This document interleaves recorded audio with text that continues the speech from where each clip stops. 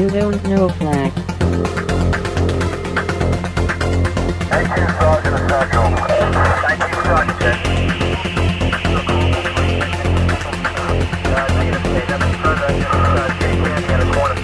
You don't know flag. Welcome to You Don't Know Flag, a podcast full of stories about retro gaming, retro computing, video games, arcade games, and technology from a guy who was there and still is. My name is Rob O'Hara, but for the next 30 minutes, you can call me Flag.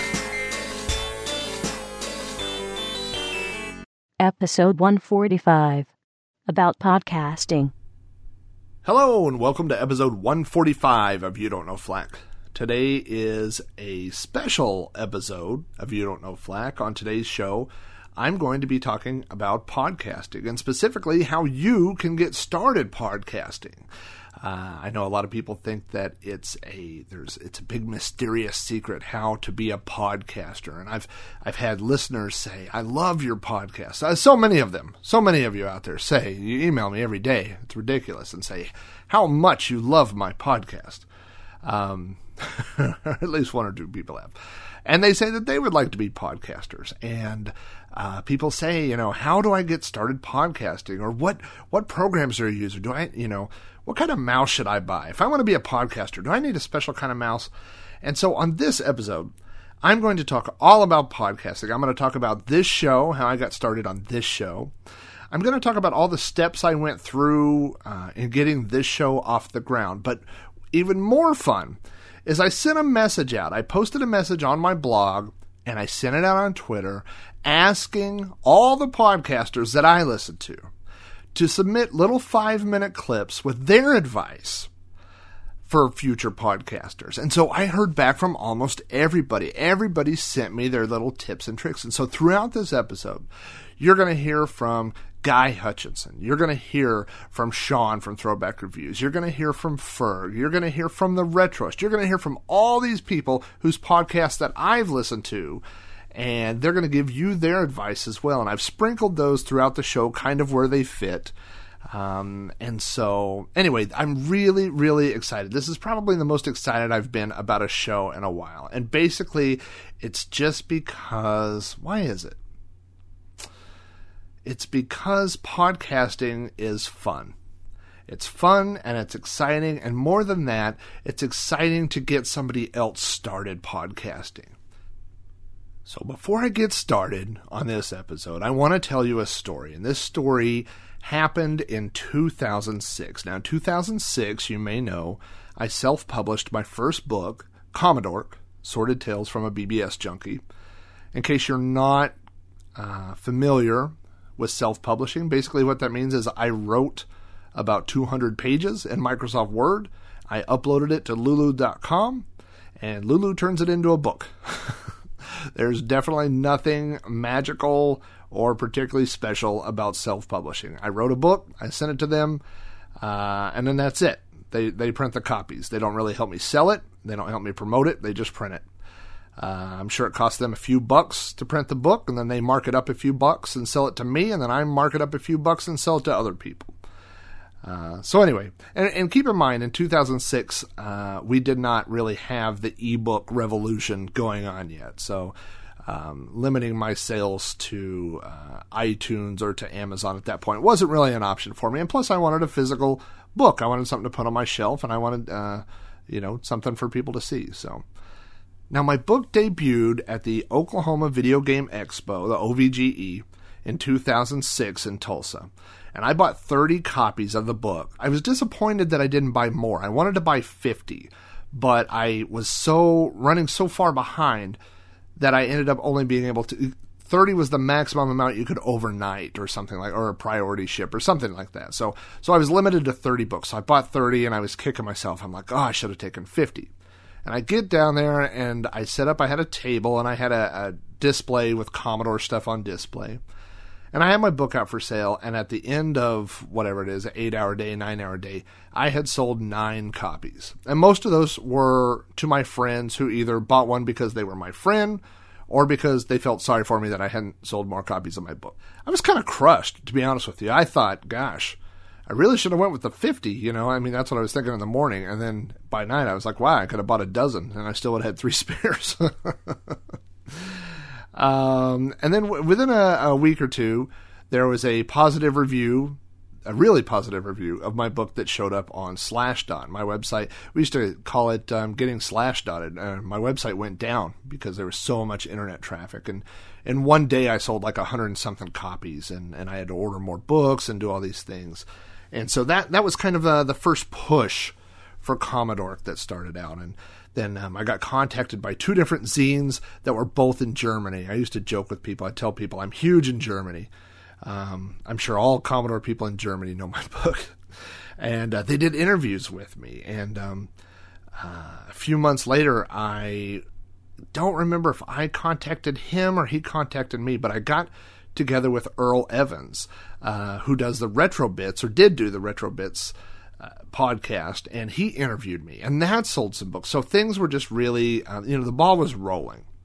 And so then I went to ECCC, which was the Emergency Chicago Commodore Club, I think is what that stands for, but it's ECCC. It happens every year in Chicago. And I thought, this is my people. This is Commodore things.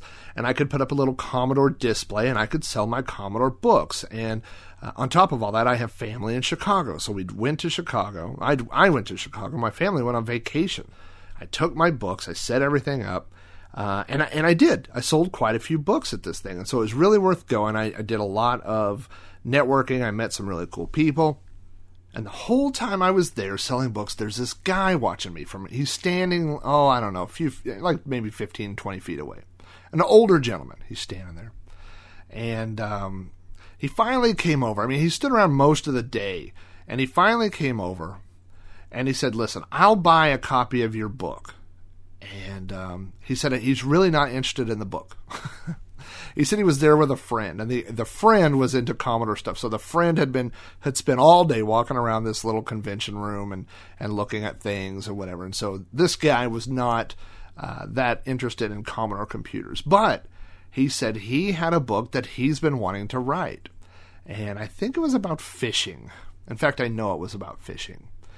And he said, I will buy a copy of this book if you'll stand here and talk to me and tell me how to publish a book. And so I did. So he bought a copy and I signed it or whatever. And I told him, I said, you don't have to buy a copy. I'll stand here and talk to you. If anybody's listening to the show knows I will stand around and talk to you. And anyway, so he asked me for my advice. And I gave him advice for an hour. And I told him every technical detail I could think of about publishing a book. I told him how I chose the font that I chose. I told him how I chose what size of font. I told him how I organized the book. I told him Lulu versus some of the other places. I told him the price difference between printing a black and white book and a color book. And the guy just stood there and he soaked it all in, And then eventually he left and I sat there and I was so proud of myself of all this information I gave this guy. And in retrospect, thinking back and why, I didn't think about this guy's story, really. I didn't think about this until recently when I started putting this episode together. But in retrospect, I gave that guy all the wrong information. It's not that I gave him the wrong information. I didn't give him the right information. And I think what he was looking for was not technical information, not what word processor to use, not how big to make the margins on your paper. That's not what he wanted. He wanted permission. He wanted somebody to say, you know what? You should write a book. And I didn't tell him that because I didn't consider myself to be an author at that point in time. I was just a guy who uploaded a document to Lulu. I felt like a scam artist. I felt like I was tricking people and getting money telling them I was an author when I was really just selling them this self-published collection of Microsoft Word files or whatever. I didn't really believe in myself. And at that time, I wasn't really successful as an author, and I didn't feel like I didn't have the authority to give this guy permission to write a book, And I don't want to come off as like some kind of self-help podcast here or whatever, but right now in this introduction, I am giving you right now, the listener, I'm giving you permission to succeed. I am giving you permission to pick up a microphone and start recording. Now, it may not be the best podcast in the world. It will almost certainly not be the best podcast in the world. I will reiterate that. But it will be something. It'll be something out there, and you will have started. And you'll be the guy answering questions next time when somebody comes up and says, hey, how do I start a podcast? You'll be that guy. And really, the best advice I can give you right now is that you don't need permission from me or from anybody else to start podcasting. But if you want permission, if you want somebody to say, hey, it's okay, pick up a microphone, get started, then that's what I'm telling you right now, that you can begin podcasting. The first submission I want to play for you is from Guy Hutchison. Now, Guy Hutchison, I met through podcasting. Guy Hutchison is a co-host with John Jay on the Adventure Club podcast. Guy Hutchison is a host of Flux Capacicast, which is a Back to the Future themed podcast.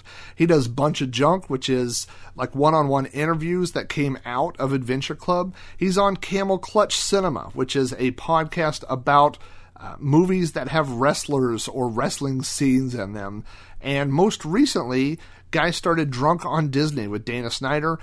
Dana Snyder is on Snidecast. He's also the voice of Master Shake on Aqua Team Hunger Force. That really impressed my son, that I know I'm like 2 levels away from a guy that does a voice of a Shake on TV, but my son is very impressed by that. You can find all of Guy's podcasts on the ACPN, that's Adventure Club Podcast Network, ACPN, theacpn.com. And this is what Guy Hutchison has to say about podcasting. Hey, Rob O'Hara and the You Don't Know Flack audience. This is Guy Hutchinson, and I'm so excited to be a part of this because I love this show and I love this topic.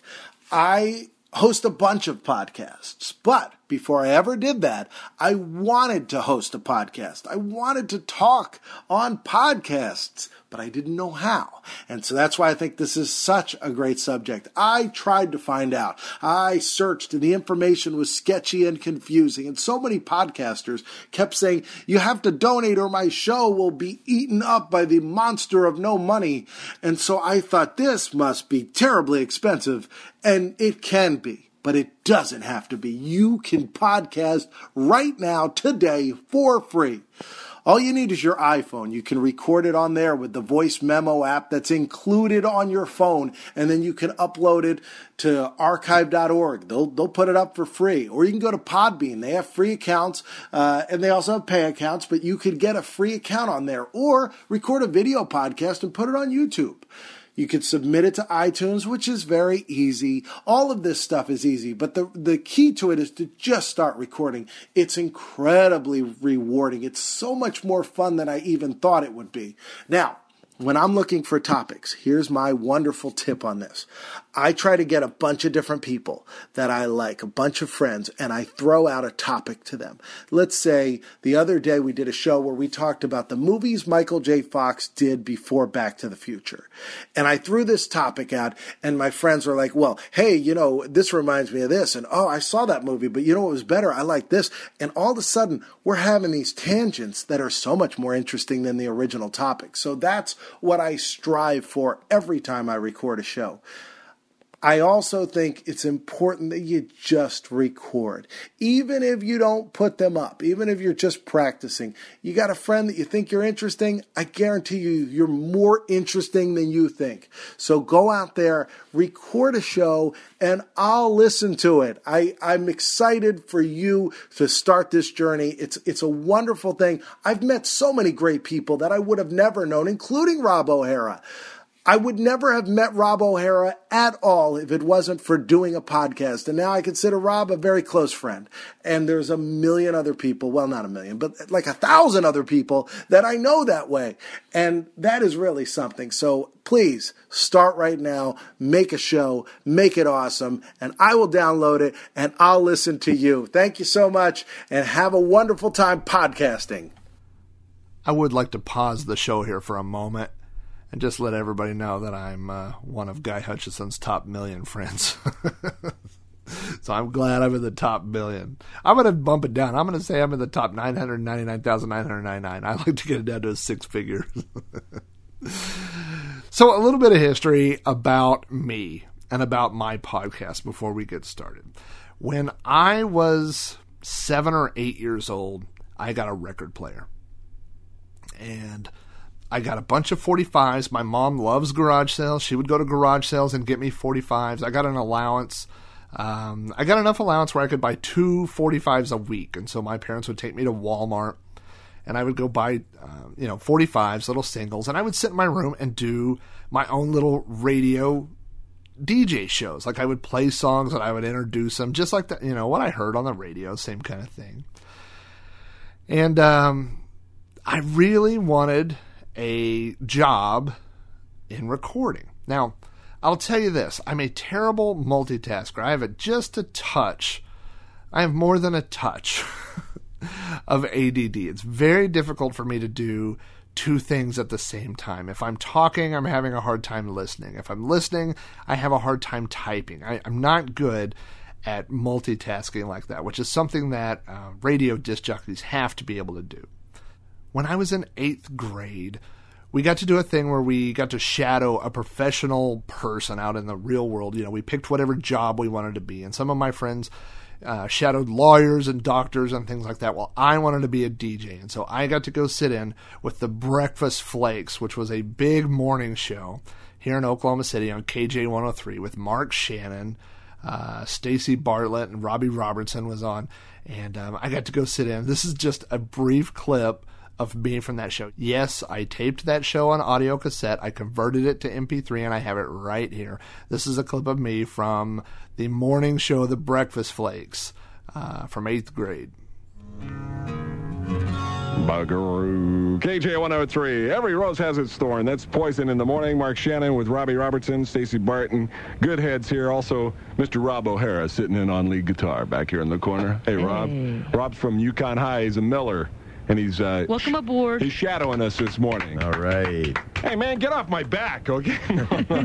Anyway, what class is this for? Advanced? Yeah. Yeah, he's like a brain kid or something. Make sure you say hi to. So I always had that desire to be on a talk show or to be on the radio or whatever.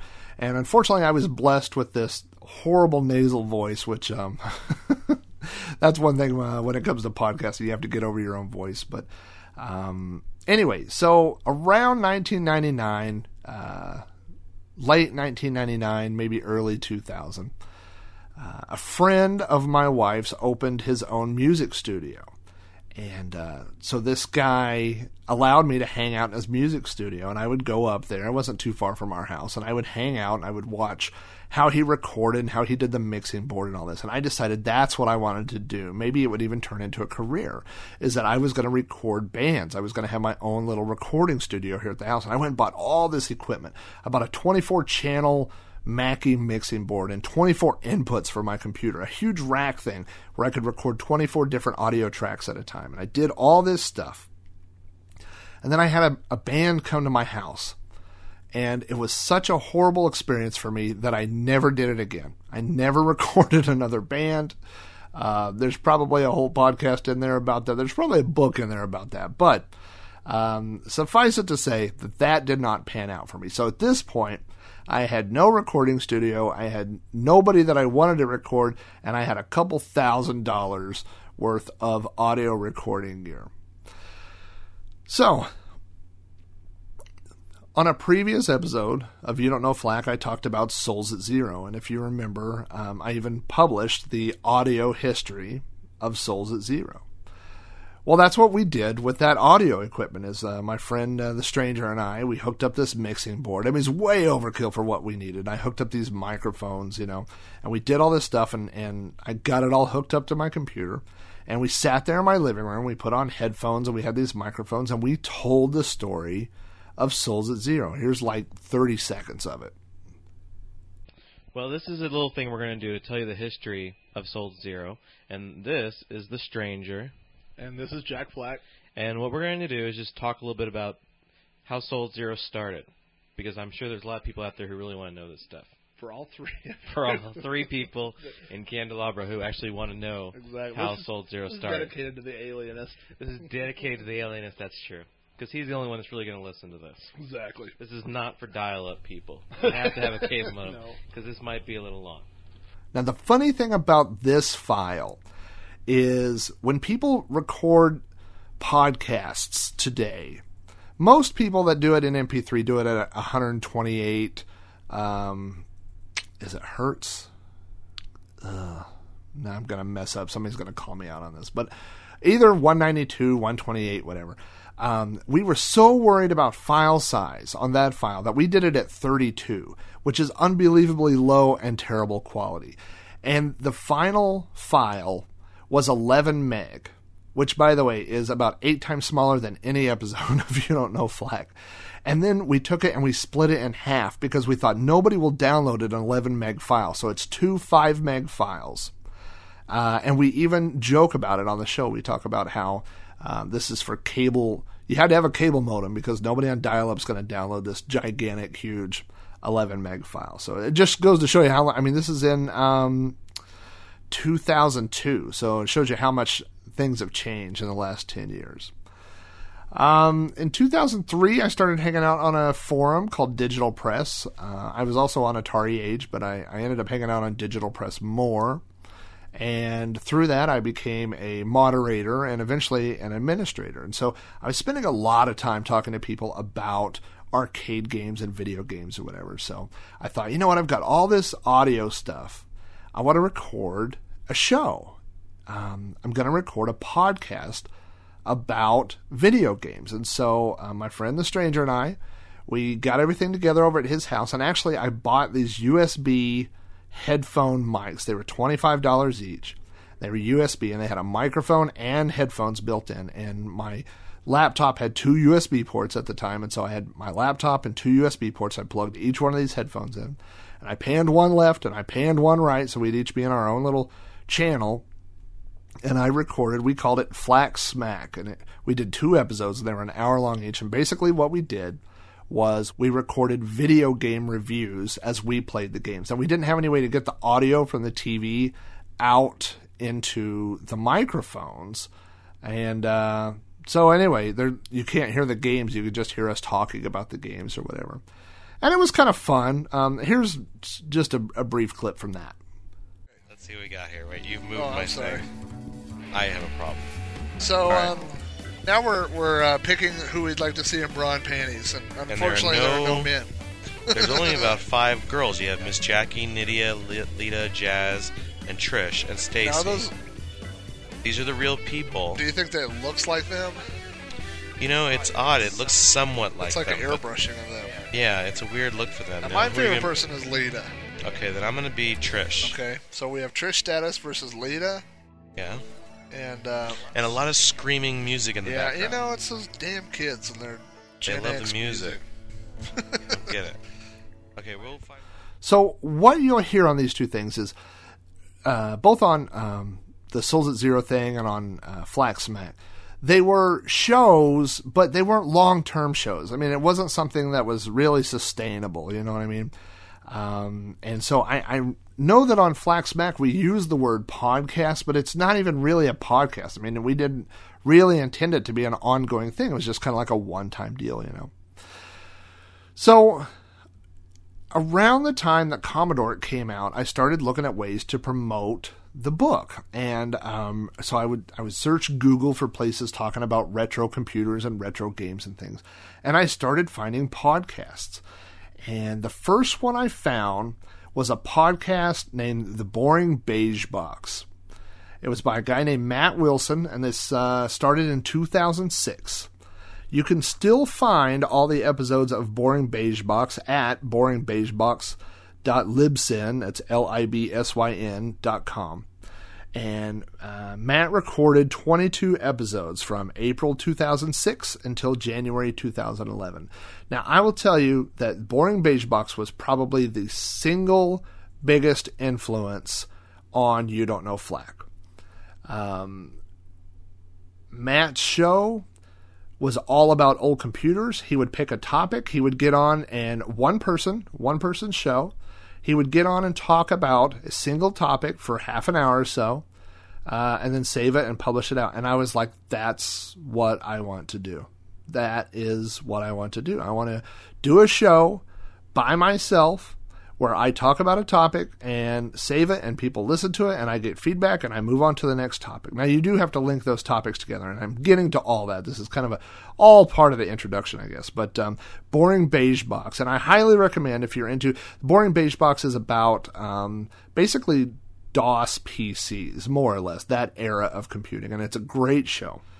The second inspiration for me was Earl Evans, and Earl Evans was the host of Retro Bits. I guess Retro Bits has now kind of been split up into several more specific shows, but Retro Bits is also available on Libsyn. It's retrobits.libsyn.com. Earl started Retro Bits in 2005, and I think the last episode that's online is from the spring of 2013. Earl interviewed me about Commodore shortly after my book came out. It is episodes 71 and 72 of Retro Bits. Their first two episodes of 2007. Earl is also a co-host on the Retro Computing Roundtable, RCR podcast, and he has now split off Retro Bits into a couple different shows, one of which is Chicken Lips Radio, which is a show about Commodore 64, and I'll talk a little bit about that later. But Earl's show was the same type of thing. On some of his shows he does interviews, but for the most part it was him talking about a topic. And I think both of those shows, what they told me was that people were interested in hearing about retro things. Now, obviously, I'm interested in talking about retro things, but finding out that people were interested in listening about retro things was just as important. So I started You Don't Know Flack. I started You Don't Know Flack in 2008. I did a few episodes, and then it kind of tapered off. And then I found The Retroist. And The Retroist started in March of 2009. And he started recording shows. And I think right now he has 149 episodes is the last one I saw. And he's still going. And he talks about retro topics or whatever. So those three people were all definitely influences for me. And then the fourth one is a later entry. But it is the No Quarter podcast. The hosts are Carrington Vanston and Mike McGinnis. And at a point when You Don't Know Flack had all but died and it had just kind of stalled out, here comes this podcast about arcade games, which is one of the things I was going to talk about. And these guys come out and all of a sudden they're putting out a quality show every week. And I was like, holy crap. Like, you know, there are a couple of years, and I've got the numbers later, where I put out like 3 or 4 a year of You Don't Know Flack. And all of a sudden these guys are doing a weekly show. And so that really kicked me in the pants. And it was because of their show that I made a pledge this year to do a show a week. I have not met that goal, but I'm going to be close. I'll be in the 30s. So 30-something episodes for a year is not bad, especially considering last year I think I had 4 episodes or something. So, but yeah, No Quarter podcast definitely got You Don't Know Flack back on board, back on a schedule for a weekly, at least an attempt at a weekly recording cycle. So I got one more story to tell you, and this is from the mid-90s, and it's a quick one. In the mid-90s, I found out about multi-track recording. That's when I first discovered it, and I wanted to record an album. And so I went and bought a 4-track recorder. Actually, I bought an 8-track recorder, so it recorded 8 tracks at a time. But we still call it a 4-track. But I had a 4-track recorder, and I had a guitar, but I didn't have a bass. So I went and bought a bass. And then I was like, I don't have any drums. And so I bought a cheap drum machine. And I didn't have any good microphones. So I went and bought a mic. So I had all this stuff. And I'm like, hey, I need a mixing board, I'll bet. So I bought a mixing board. And so I had all this stuff. There were 2 things I didn't have at the end of that. One was any songs, and the other was any talent. And those are 2 important things if you plan on recording music. And so the reason I'm telling you that story is because if you want to do a podcast, if you're excited about podcasting and you're ready to do a podcast, you probably have a microphone right now that'll work. You probably have a computer. You probably have access to get the free software that most of us use for podcasting. But I'm going to tell you, wait just a few minutes. Let's listen to this episode and do things in the right order. Because if you don't, you're going to waste your time. You're going to end up having to redo some things. So basically, what I'm going to tell you are the steps that I went through to launch You Don't Know Flack.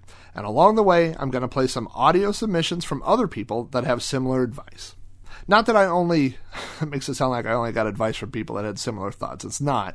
It turns out, though, if you listen to a lot of different podcasters, a lot of us are all saying the same thing. So, I've had people ask me, where did you learn about podcasting? And I'll tell you two things. Number one, I took my kids to the public library, downtown Oklahoma City one time, the whole family, and my wife went with the kids down to they have a children's area downstairs, and I went upstairs, and I looked up podcasting, and I found Podcasting for Dummies. You know the series, the big yellow books with the big goofy-looking guy on the front. And I sat down, and I didn't read the whole thing cover to cover, but I skimmed it, and I read all the topics, and I found out about RSS feeds, and I found out about recording, and I found out about show formats and all these things. So I read Podcast for Dummies. Literally, I was a dummy. I'm still kind of a dummy, but I read that book. And that helped me out. And then the other thing, this is the best advice. It's the best advice I ever got for writing as well as podcasting and for a lot of other things. When I first attempted to write a book, I got all these books from other authors about writing books. Stephen King has a book called On Writing, which is about writing. Ray Bradbury has a book with his advice on writing. And the number one advice that everybody has if you want to write a book, the number one advice is read books. The best way to learn how to write a book is to read a book. Not a book about writing, but books that have been written. And it's because you can see how other people did it. You can see what works and what doesn't work. Be a good reader, and then that will help you be a good writer. And I will give you the exact same advice when it comes to podcasting. If you want to be a podcaster, if you want to make your own podcast, listen to podcasts. And if you look at things from a critical eye, or maybe a critical ear in this instance, it doesn't mean you have to enjoy every podcast you listen to. You don't even have to enjoy the topics, maybe. But if you're listening to it critically, you can find things that work and things that don't work. Maybe there's a podcast about gardening or something. You're not really into gardening, but you can find out, how do they structure their show? I'm always, whenever I listen to a podcast, I listen to them. Every podcast I listen to on two levels. One, I listen to the information, but two, I listen to everything else. I listen to how's their sound quality? How have they organized their show? How do they do things? What, how long is it? All those kinds of things, So, you can gain a lot about podcasting just from listening to other people's podcasts. So anyway, number one, I didn't number all these. I should have numbered them all. But the number one thing to getting started podcasting is decide that you want to make a podcast. That sounds very simple. That sounds very easy. But you have to say that you can be a podcaster. You have to believe that you can make a show that other people will listen to. You don't have to believe that you're going to be the best. You don't have to believe that you're going to be the number one download on iTunes or anything like that. But you do have to believe that you can do it. And a lot of people never get over that step. We're going to hear a submission later from Ferg that talks a little bit about that. And I really like Ferg's submission. But you have to, once you've decided, the biggest step that you can make towards being a podcaster is deciding that you want to be a podcaster. I really can't stress that enough. Once you've decided that you want to make a podcast, and you may have already done this second step because they do kind of go hand in hand, is you need to pick a topic. Now, this is my personal opinion, and a lot of the things I'm going to talk about, I'm going to preface that. I'll probably say that a few times. This is my opinion, and there's no right or wrong way to do a podcast. I mean, there's all different kinds of formats. There's all different, styles and forms and formats and links. But years ago, I went to an entrepreneur class. My wife and I decided we were going to start our own business, and there was an entrepreneur class at the local Votech. And we went to this class, and the guy asked us what we wanted our business to be. And I said, well, it's going to be a computer business, and I'm going to make web pages. I'm going to do tech support. I'm going to help people do backups. I'm going to write documentation. And the guy was like, whoa, slow down. He was like, you need to pick one thing. And I'm like, yeah, but the thing is, if I'm helping people with websites, but if that's not selling, then, I want this to be backup. I'll also write programs. I'll also do this. And the guy's like, no. He said, listen, you don't want to do that. You want to focus your energy on one thing. You want to be the best at your niche. So let's say you do website development. You want to be the best website developer. And then when people are looking to have a website developed, they'll come to you because that's what you're known for, is being a great website developer. So it's counterintuitive. I know it doesn't really make sense, but the best thing that you can do is find a topic and focus on it. Now, you don't want to make it too specific. You don't want to only review 4-player Atari 2600 games because you're going to run out of games pretty soon. But you also, in my opinion, don't want to review every video game ever known to man on every system everywhere. And why is that? And the reason why is because when people go looking for podcasts to listen to, that's probably not what they're going to go look for. They're not going to go look for someone who's reviewing every game on every system for everything. They're going to look for example, on Ferg's 2600 Game by Game podcast, they're going to look for somebody who's reviewing Atari 2600 games.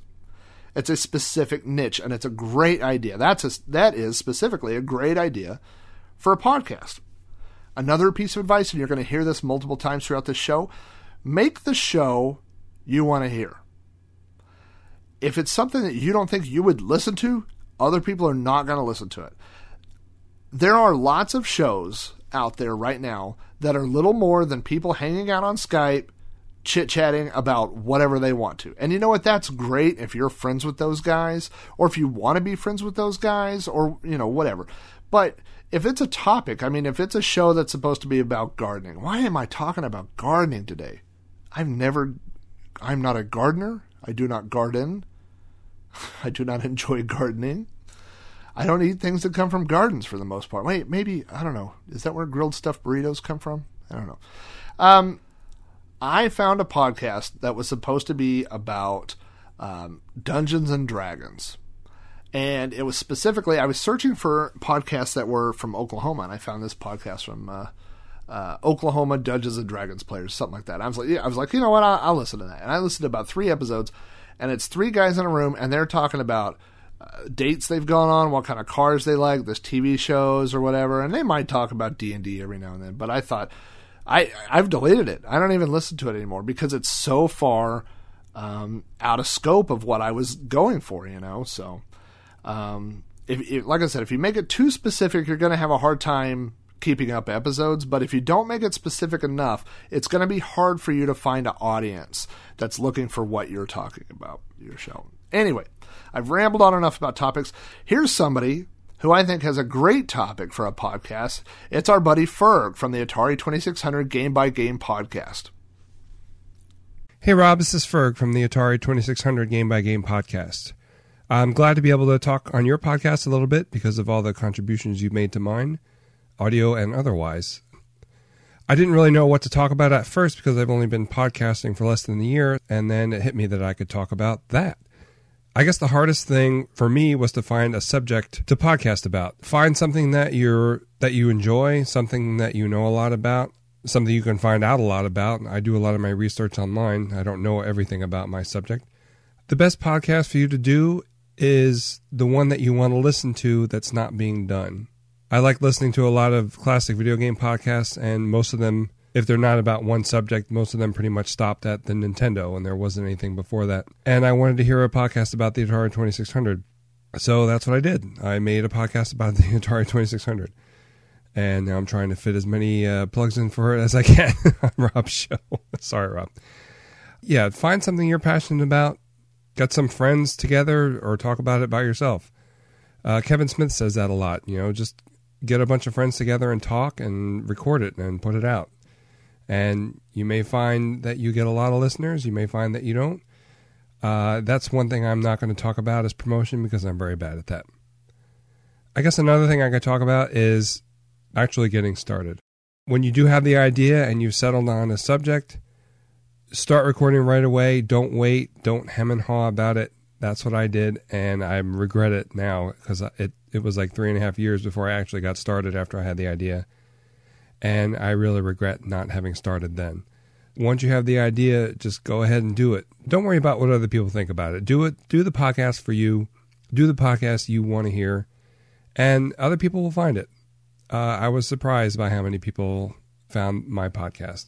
Do what you want to do, and I guess if you build it, they will come. the last thing I'll talk about is talk to other podcasters.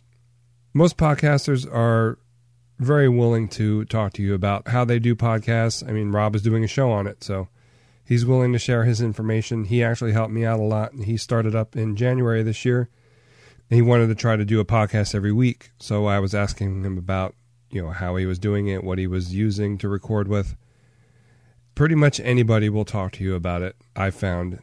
So that's my 3 bullet points. Find the podcast you want to listen to, get started right away, and talk to other podcasters about how they do their podcast. You can get ideas from that.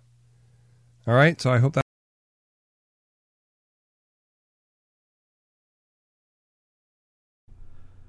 Thank you, Ferg, for that submission. I like what Ferg said. I mean, I think the greatest advice Ferg has is get started recording. Ferg, like he said, he had this idea for his show for a long time. He didn't do it. Now he doesn't know why he didn't start a long time ago. I agree. I wish I had started, earlier than I did, just because, or kept going, more regularly. Oh, that sounds weird.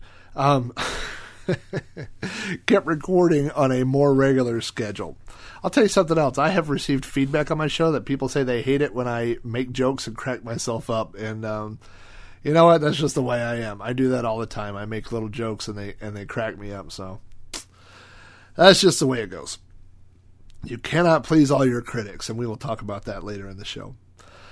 After you have picked a topic, my suggestion is to pick a name. And the reason why I say to do that and do it early on is because that will help you set the scope and the boundaries of your show. When I started You Don't Know Flack, I actually had a contest on Digital Press on the forums, and I had people throw out names for a podcast or whatever, but I set the boundaries before. I said, this is going to be a podcast about me, my stories, my history, about technology, and I think it was a friend of mine, Scooter, who threw that name out, and I liked it because it had to do with a game that You Don't Know Jack, and You Don't Know Flack. But also it summed up the idea that, you may not know who I am. So you're going to tune in, You Don't Know Flack, and you're going to find out something about my history or something I'm interested in on every show. So it was a name that fit. And then, like I said, you set that scope. So, and You Don't Know Flack, I've had people say things like, "Oh, I wish you would do a show on this," but it's just something I don't know anything about, and I haven't had any experience with, and that's just a little bit outside the scope of the show. Along with, when you're picking your name, you might start thinking, now these aren't things you have to do on day one, but you might start thinking about what I call your metadata. In other words, like, you're going to have a logo, you're going to have a picture, you want to have a description, and basically what you're doing. Like I said, you don't have to come up with this first, but in the back of your mind, keep in mind that basically you are creating a show, you're creating a brand. You're going to be selling your show, and so, all these things will come in together. They're all tied together to make a common theme for your show. The next thing that I would suggest figuring out is your format. And there are a lot of different ways to record a podcast. There are a lot of different types of podcasts. There's multiple people. There's a solo person, which is what this podcast predominantly is. There's an interview type podcast. So those are all different types of shows. Again, if you listen to other podcasts, find one that you enjoy, and then you can try to mimic that. You need to figure out how your show is going to flow. For You Don't Know Flack, over time, my show has evolved. If you listen to the early episodes, they don't sound like the later ones. Basically, what I do now is a short introduction. Then I do my little shtick that's called the loading time, which is about 10 to 15 minutes of whatever I want to talk about, and then I get to the topic at hand. I have learned that if you make the loading time segment too long, you lose people, and they don't stay around for the rest of the show. So you can also, another decision is if you're going to write out your show. I will tell you that when most people begin podcasting, they write their shows out word for word. I've heard Ferg talk about that on his show. I used to do that. If you listen to my early episodes, it sounds like somebody reading straight from a piece of paper, and there's a reason for that. After you get a little bit more comfortable in front of the microphone, after you've done a few episodes, I think you'll find it easier to work off an outline. That's what I've done here today. That's what I do with You Don't Know Flack, and that's what we do with Throwback Reviews. It still pays to rehearse. It still pays to run through and make sure you know what you're going to talk about. If you haven't run through your outline at least once and, mentally have gone through what you're going to talk about, you'll get a lot of stammering. You'll get a lot of what they call filler words. I'm terrible at it, ums and ahs and things like that, because I write such a brief outline that a lot of the times I haven't thought about the topic until I get to it. A little bit of preparation goes a long way. Also, another piece of advice, work with what you have. And I know that some of the audio submissions coming in talk about that as well. If you have access, if your machine won't run Skype, then don't plan on doing a show that uses Skype. If you do like Skype and you're familiar with it and you have other people that you want to podcast with and they use Skype, then that's a great choice, Anyway, it's all about picking a format. Now, this next submission comes to us from Carrington Vanston, one of the co-hosts of the No Quarter podcast, and this is Carrington's advice on picking a co-host for your podcast. Hello, listeners of Rob. This is Carrington. I've been podcasting since 2005, and in that time, I've learned that the single most useful piece of podcasting gear you can have is a co-host. You see, let's say your show is going to be a half an hour long. Well then, if you're podcasting with someone else, then really what you're preparing for is a half an hour conversation with a buddy, and that's pretty easy to do. When you wing it solo, the way Rob does, it's much more difficult, because now what you're doing is giving a half an hour speech. Much more difficult to keep up the enthusiasm, much more difficult to prepare for, because you're basically writing a 30-minute monologue. It's more difficult to interact with your audience, because it's just you talking. But when you're podcasting with someone else, then you've got a schedule to adhere to, and you've got somebody else that you're trying to not let down. So it's far more likely you're going to stick to a regular schedule, because you know that other person is going to be there waiting for you. So there are a lot of advantages to podcasting with someone else. How do you find that someone else? Lots of podcasters want to do more podcasting. That's why we get into it. So if you don't have anybody in your immediate real life circle who you can podcast with, my advice would be just reach out to existing podcasters. It never hurts to just ask them, hey, I've got an idea for a show and I want to record it Monday nights. Are you free for half an hour? If you're not asking them to shoulder a lot of the post-production work, they don't have to do the editing and the uploading and that sort of thing, you'll probably find it fairly easy to find somebody who would love to have a conversation with you about an interesting topic every week. So once you've found your co-host, how do you go about doing the actual recording? Because you'll probably not all be in the same room. What I would suggest you use is Skype. Now, I don't suggest it because it sounds good, because it doesn't, and everybody hates it because it crashes all the time. I hate it, you hate it. The people who make it are probably thoroughly ashamed of themselves. But Skype has 3 big advantages. It's free, it's ubiquitous, and it lets me feel smart by using words like ubiquitous. So you'll use Skype just as a way to connect with each other and to hear what each other are saying. But you should record yourself locally. Each person involved in the podcast makes their own separate recording of just their track. It's then very easy to mix those tracks together. You can record the Skype call as sort of an emergency backup safety net, just in case one person's recording doesn't work. And that happens to everybody. So what you'll want to do is have each person record themselves and just pick whatever recording software you like individually and are most comfortable with. So I use Audio Hijack Pro on my Mac, and I like Logic Pro a lot as well. Basically, I like things with the word Pro in it. But you can use Audacity, you can use GarageBand, you can use whatever. And each person records their own individual mic to a single track. Separately, it's good if one or two or maybe all of you record the actual Skype call as a backup, and you can use something like Call Recorder to do that.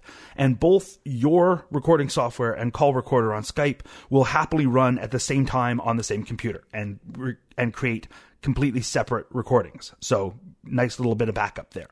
And then one person, whoever's doing the editing, gathers up the various tracks that the individuals have recorded and simply slap them together in something like GarageBand or Audacity that lets you edit multiple tracks at once. Another nice thing there is typically people will have different volumes. I am usually very loud, and the people I record with sound like they're standing in a different room than their microphone. But we can level out individually. I can bring my volume down, they can bring their volume up, and then we sound all nice and even in the mix. Another little tip, at the very beginning of recording, since you'll all probably start recording at different times, do a round robin and just say the words 1, 2, 3, 4, 5, 6, something like that, each of you taking one number. Then the person who's editing simply lines that little bit up so the numbers are spoken in order, and you've got your tracks all lined up without having to match time code. Nice and simple. So that's my advice. Get a co-host, record yourself locally, record the Skype call as a backup, and have fun. I will say that Carrington is right. It is difficult to not only talk in a room by yourself for an hour, but also to keep listeners for that long without anybody else. Some of the first feedback I got, some of the earliest feedback I got on You Don't Know Flack said, this is a great attempt at a show. Once you get some co-hosts, it'll be great. And I did get my feelings hurt a little bit because the whole idea was not to have a co-host. The idea was to have a little one-man show. But anyway, a common theme here from several submissions is using what you have available. And so here's a submission I got from Earl Green. Earl Green puts out the Escape Podcast, which is a daily podcast. Earl puts out a show every day, about 5 minutes in length. And so here's Earl's suggestions, among other things, about using what you have available. I'm Earl Green, and I'm the host of the Logbook.com's Escape Pod, which is a daily micro-podcast, which is sort of like a combination between your typical morning radio Today in History segment and everything geeky. Instead of talking about, your typical celebrity birthdays, I talk about birthdays of astronomers, people who discovered asteroids, astronauts, video game designers, people who were in Star Trek, that sort of thing. It's about as geeky as you can get. One of the reasons I settled on the format that I did was because I barely have time to listen to podcasts. So as you can imagine, I barely have time to record anything for podcasts. So I sort of wrote down what my podcast listening issues were and realized that perhaps the answer was for me to make the podcast that I really wished someone else would make so I could be listening to it every day for 5 minutes or so. Which isn't to say that I despise all podcasts that go over 5 minutes, but if I was going to do this, if I was going to start this project and see it through to completion, the only way I would be able to do it would be if everything was under 10 minutes. And so typically what I will do is I write everything out in advance because there's no way I could remember all this stuff. And aside from writing it out very straightforward, this also means, due to the length, I typically will drop in sound bites and little pieces from episodes of things that I'm talking about, or news reports, or audio from NASA blastoffs and things like that. Typically, I record under 2 minutes of audio for each podcast. Add in the sound bites, and you wind up with something that's more typically on the order of 5 to 7 minutes. So I guess my advice here is to look at your limitations, look at what you have time to do. One of my least favorite things in the world, and unfortunately I'm very guilty of it on many occasions, is starting something that I can't finish. Real life gets in the way, that sort of thing. This is a project that I actually have a snowball's chance in hell of finishing. In fact, I have written all the way through a complete year's worth of them. Now I just have to record them all, and I'm recording them in short chunks as time is available, which is, not as easy as you would think if you're a stay-at-home dad. But look at the limitations of the time and resources you have and start within that. At some point, I would like to get back to longer form podcasting. At some point, I would like to take part in, some of the sort of group panel type of podcasting that it sounds like, from listening to it, it sounds like so much fun to take part in, because it's certainly fun to listen to. And at some point, I will dip my toes into those waters one of these days when I have the time. But for the moment, 5-minute scripts, or actually more like 1 or 2 minute scripts, editing into 5-minute podcasts is what I'm able to do. And it's a project that I'm able to see through completely to the end of 365 days. Actually, 366. I've got one written for February 29th for leap years. So I'm Earl Green, and I guess, for those of you who are sitting there scratching your heads going, TLDR, my advice is work within what you know you can do. Don't set out to do the Tonight Show when you're starting out by yourself, because you're not going to be able to you may not be able to make your podcast into the production number that you hear other people doing. And that's fine. I mean, the people who are just knocking it out of the park and have live audiences and live call-ins and things like that, that's awesome. More power to them. They also have a lot more resources than I do. So I set out to do a project that I knew I could do, and hopefully other people will enjoy. Any of you who want to listen, give it a shot at thelogbook.com. It's on the front page. Go to the Escape Pod. Pick out your birthday. Pick out your anniversary. Pick out some random day.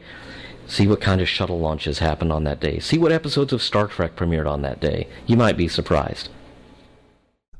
Thank you, Earl, for that. And Earl's suggestion is a good segue to move into hardware and software. Now, this is getting into the nuts and bolts, and this is what people ask me all the time. What programs do you use? Should I get this kind of mic or this kind of mic? And I'm going to tell you all the secrets. I can tell you all the secrets in one sentence. Get ready. Get ready to write this down. It doesn't matter. It doesn't matter what program you use. It doesn't matter if you have the world's greatest mic. It might help. It might help your quality a little bit. But I will tell you this. I've listened to great shows with terrible quality because the content was so good. It made me want to listen, even if there was a little hiss in the background, even if the person didn't have a pop filter and their microphone explodes every time they say the letter P. I would still listen to it. And there are some shows that sound so slick. Can I say slicker and snot? That's an Oklahoma term. Is that an Oklahoma term? I think it might be. There are shows that sound slicker and snot and will bore you to death with their great production because there's no content. So anyway, let's talk about hardware and software for a minute. For hardware, you need a computer, a microphone. If you're doing multiple people, you need a set of headphones. That's pretty much it. I just bought a pop filter for this mic. I recorded the first 40 whatever episodes of You Don't Know Flack without one. I have one now. My microphone explodes a lot less, so I guess that's good. I know you can make them. I found one on sale at Guitar Center for $10, so I bought it. It's not really designed to attach to this. I have a Blue Yeti microphone, and the bass is really kind of funky, and it's not designed to hold this thing, but you'd be amazed what you can do with duct tape. But anyway, you're also going to need some software.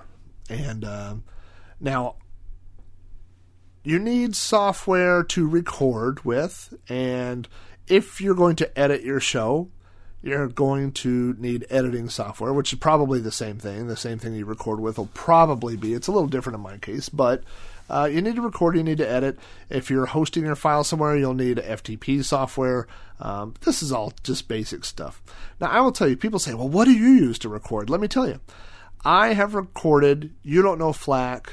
I'm counting here. 1, 2, 3, 4. I've recorded it on 5 different computers. This laptop, my other laptop, I have a netbook I've recorded. The computer in my computer room, I've recorded episodes of You Don't Know Flack on all those. Plus, I recorded an episode on my iPad. I bought the USB adapter for the iPad, and I plugged my Blue Yeti into the iPad and recorded an episode. I also have a standalone digital recorder. If you listen to the Ninja episode, I used it on that with no computer at all. So you can use anything to record a show on. And Guy Hutchison said you can record on your iPhone. You know, the more money you spend on a mic, you'll probably get better quality. It's not necessarily the case. It still requires a little bit of fiddling around with settings and the way that you set up your room or whatever. But yeah, you definitely want to, I mean, you could do a lot of stuff with not very much equipment. Talking about the microphone he uses and a few other things is Sean Johnson, my partner in crime from Throwback Reviews and Throwback Network, and also the host of OTR Radio. Hello, everybody. This is Sean, Rob's co-host on Throwback Reviews podcast. I just had a couple tips, just two quick ones. I think one of the biggest things that people get worried about when starting a podcast, because it was something I worried about, is equipment. And I've learned that you don't have to have super expensive equipment. As a matter of fact, I'm recording this right now on my USB Rock Band mic. That's right. The mic that comes with the Rock Band set, whether it's for the Wii or the PlayStation, it's basically just a USB Logitech mic. And that's what I record with. So if you have one laying around, you can pick them up at probably a GameStop or something like that. But you don't have to have the best equipment like all the big radio professionals. With the power of applications like Audacity, you can always adjust things. If you don't quite like the sound, you can take out some background noise with Audacity. So starting a podcast, you really can do it pretty cheap. You don't have to get all sorts of web hosting if you don't want to. There's free options out there. The Internet Archive will allow you to post on there. You can link if you have a blog, a Blogger account, or a WordPress. You can always link to that. So you can always do it fairly cheap if you want. I mean, really all you have to do is have a computer and a microphone and an idea. So it's really pretty easy. And the other thing is just have fun. You know, do a topic that is something you're interested in. You don't have to be, a expert on whatever you're doing. You could just, you pick a topic that you enjoy, you want to talk about, whether it's, you're doing a podcast by yourself, or if you have co-hosts with you, you just want them to have something that you guys will have fun talking about, and just do it. Just have fun. Don't be scared. You kind of get over the fact that, you hope that you have lots of people listening to you. That's the whole point of doing a podcast. So you kind of get over those things, and, over time it gets easier and you feel more comfortable with it. And that's really about it. Those are my two tips. So go get yourself a Rock Band mic and start podcasting. And since both of them have mentioned this on the air, I will repeat the fact that both Ferg and Sean use Rock Band mics. If you don't own a copy of Rock Band, well, first of all, congratulations for making it through that horrible wave of video game history. Second of all, go to Game Exchange. I have vintage stock here, any place like that. I see those microphones all the time for $5 to $10. They're USB Logitech microphones. Get one, plug it in. Welcome to the world of podcasting. Several of the submissions have already mentioned Audacity. Audacity is a free piece of software used for recording. I originally recorded mine with Sony Vegas. I'll talk a little bit about that when I get into the specifics so you don't know flack. But suffice it to say that it's a little overkill for doing a weekly one-man podcast. Most of the people I've worked with since then all use Audacity, and so I'm recording with Audacity right now. It has some nice built-in features with noise canceling and compression and normalizing and things like that can take your okay-sounding podcast and make it sound really good. And they can take a good-sounding one and make it sound great. Now, once you're done with your recording, you're probably going to want to do a little bit of editing. You might want to put a bumper, an introduction on the front. You might want to put an ending. You might want to put some sound effects or whatever. I would caution you to stay away from copyrighted music. That's a number one flag that will get your podcast in trouble, especially if you're going to be going through iTunes. I just avoid it. All the music on You Don't Know Flack came from public released 8-bit music. And so I edit that in, I splice that in. So, I do a little bit of editing, and editing, you can get overboard in a hurry. You could get really deep in editing, especially in my early episodes. I would go take out every I would cut all that stuff out. And so I would record an hour-long show, and it would take me 2 to 3 hours to edit it. It was ridiculous. And it got to the point where I didn't want to do it anymore. And that's why I kind of quit doing it, to be honest with you, is because it was so much work, You'll do a lot better if you just leave those things in, or better yet, don't put them down on the hard drive. If you could control what you're saying before you record it. It's very difficult for me to do because I form sentences in my head and then I repeat them. So I do a lot of that those pauses and the uhs and the stammering. And if you go to edit that stuff out of your podcast, you'll find out how much you do it, because I have to go cut about 3 out of every sentence. And so it's a real pain in the butt. Anyway, moving on to my next suggestion. This is a quick submission I got from Rick Reynolds. Rick Reynolds is the newest, no, not anymore, the second newest podcast to appear on throwbacknetwork.net. And Rick Reynolds is one of the 3 hosts on the Intellivisionaries, which is a great podcast about Intellivision. And so you should definitely check those guys out. Here's Rick talking about some of the hardware and software that they use on their show. I'm Rick Reynolds from the Intellivisionaries podcast. We're very new, still only have 2 episodes out so far, but I figured I'd put in what I can.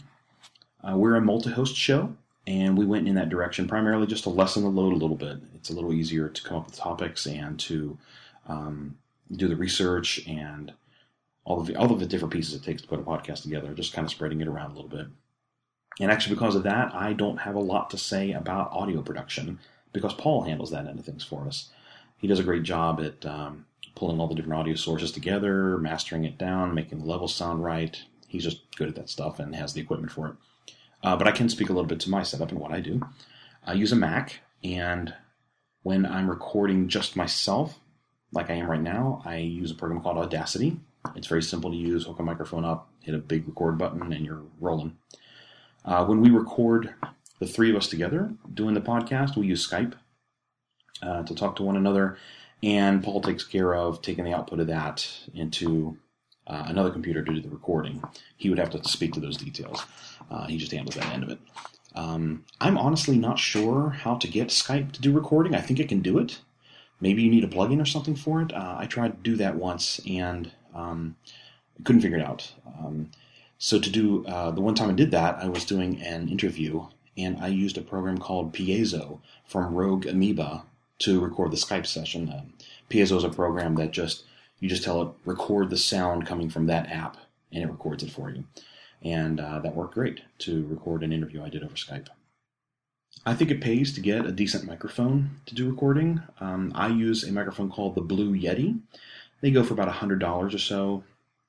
And from other podcasts I've listened to, when people have talked about this kind of thing, they talk about the Blue Yeti being one of the microphones that kind of hits a nice point between, kind of bang for buck, between spending too much or too little in terms of the quality you're going to get out of it. And it does a great job. I also recommend a pop filter to put in front of the microphone. They sell one with the blue that you can put on the Blue Yeti, but I made my own out of a needlepoint hoop and some pantyhose. There's videos on YouTube to show you how to do it, and it's, I got it done for a couple of bucks and maybe less, and it was just real easy to do. Other things to consider, I like to work from an outline. I like to have an outline written up about what I want to talk about. It serves as a reference point for points I want to make, things I don't want to forget to say. Rather than writing out a word-for-word script, I think that just being more extemporaneous from an outline comes across sounding more natural, as if someone's just talking to me about the topic. That's just what I prefer.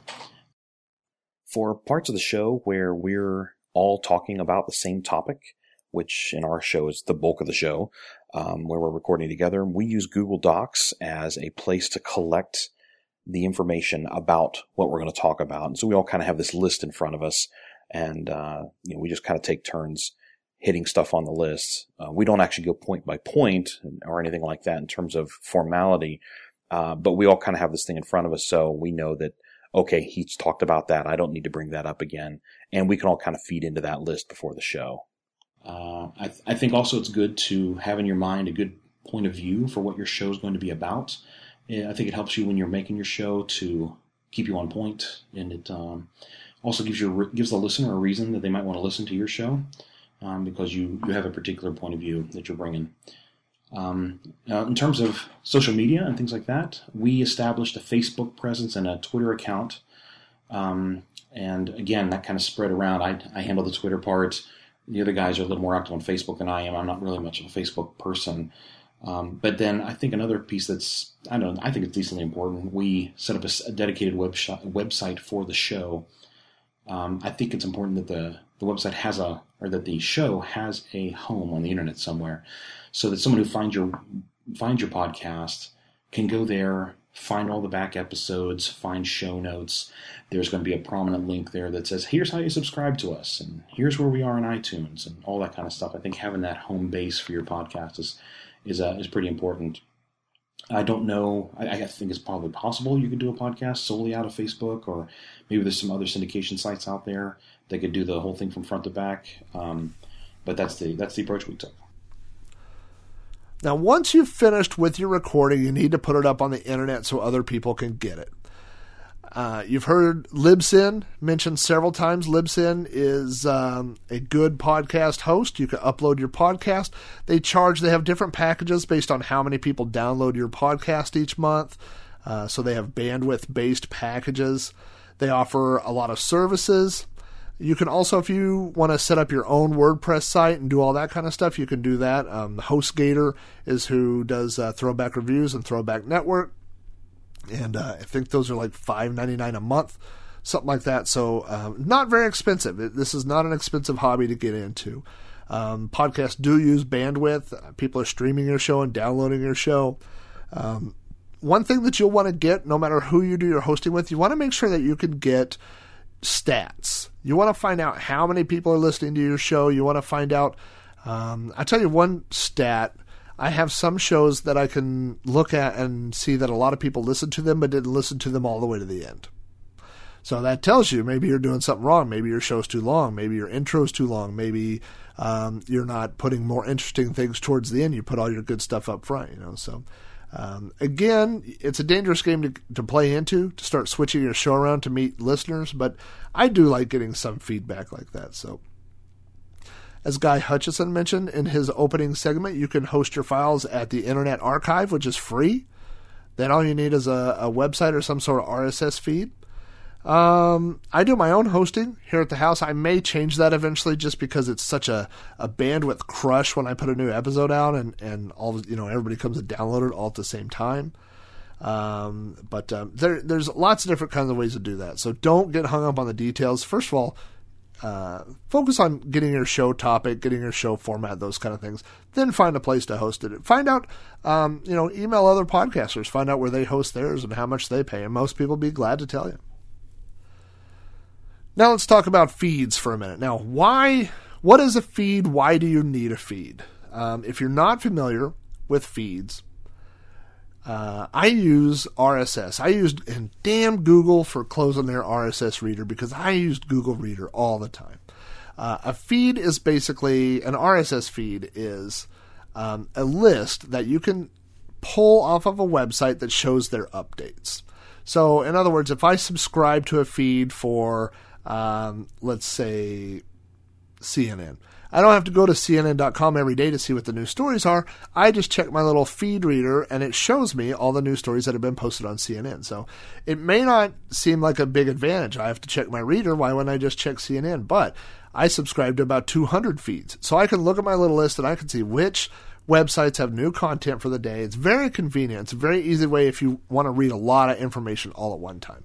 Well, podcasts also have feeds, and the reason why they have that is because on the other end, your listeners, you people right now, probably use some sort of podcatcher, is what I call them.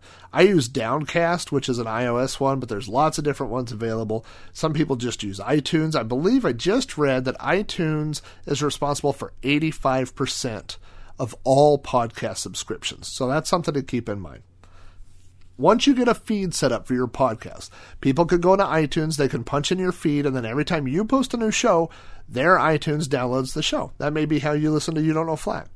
I will tell you right off the bat, when I started You Don't Know Flack, I was just posting these MP3s out on the internet. Ooh, here's an episode. And I finally had somebody tell me about episode 5.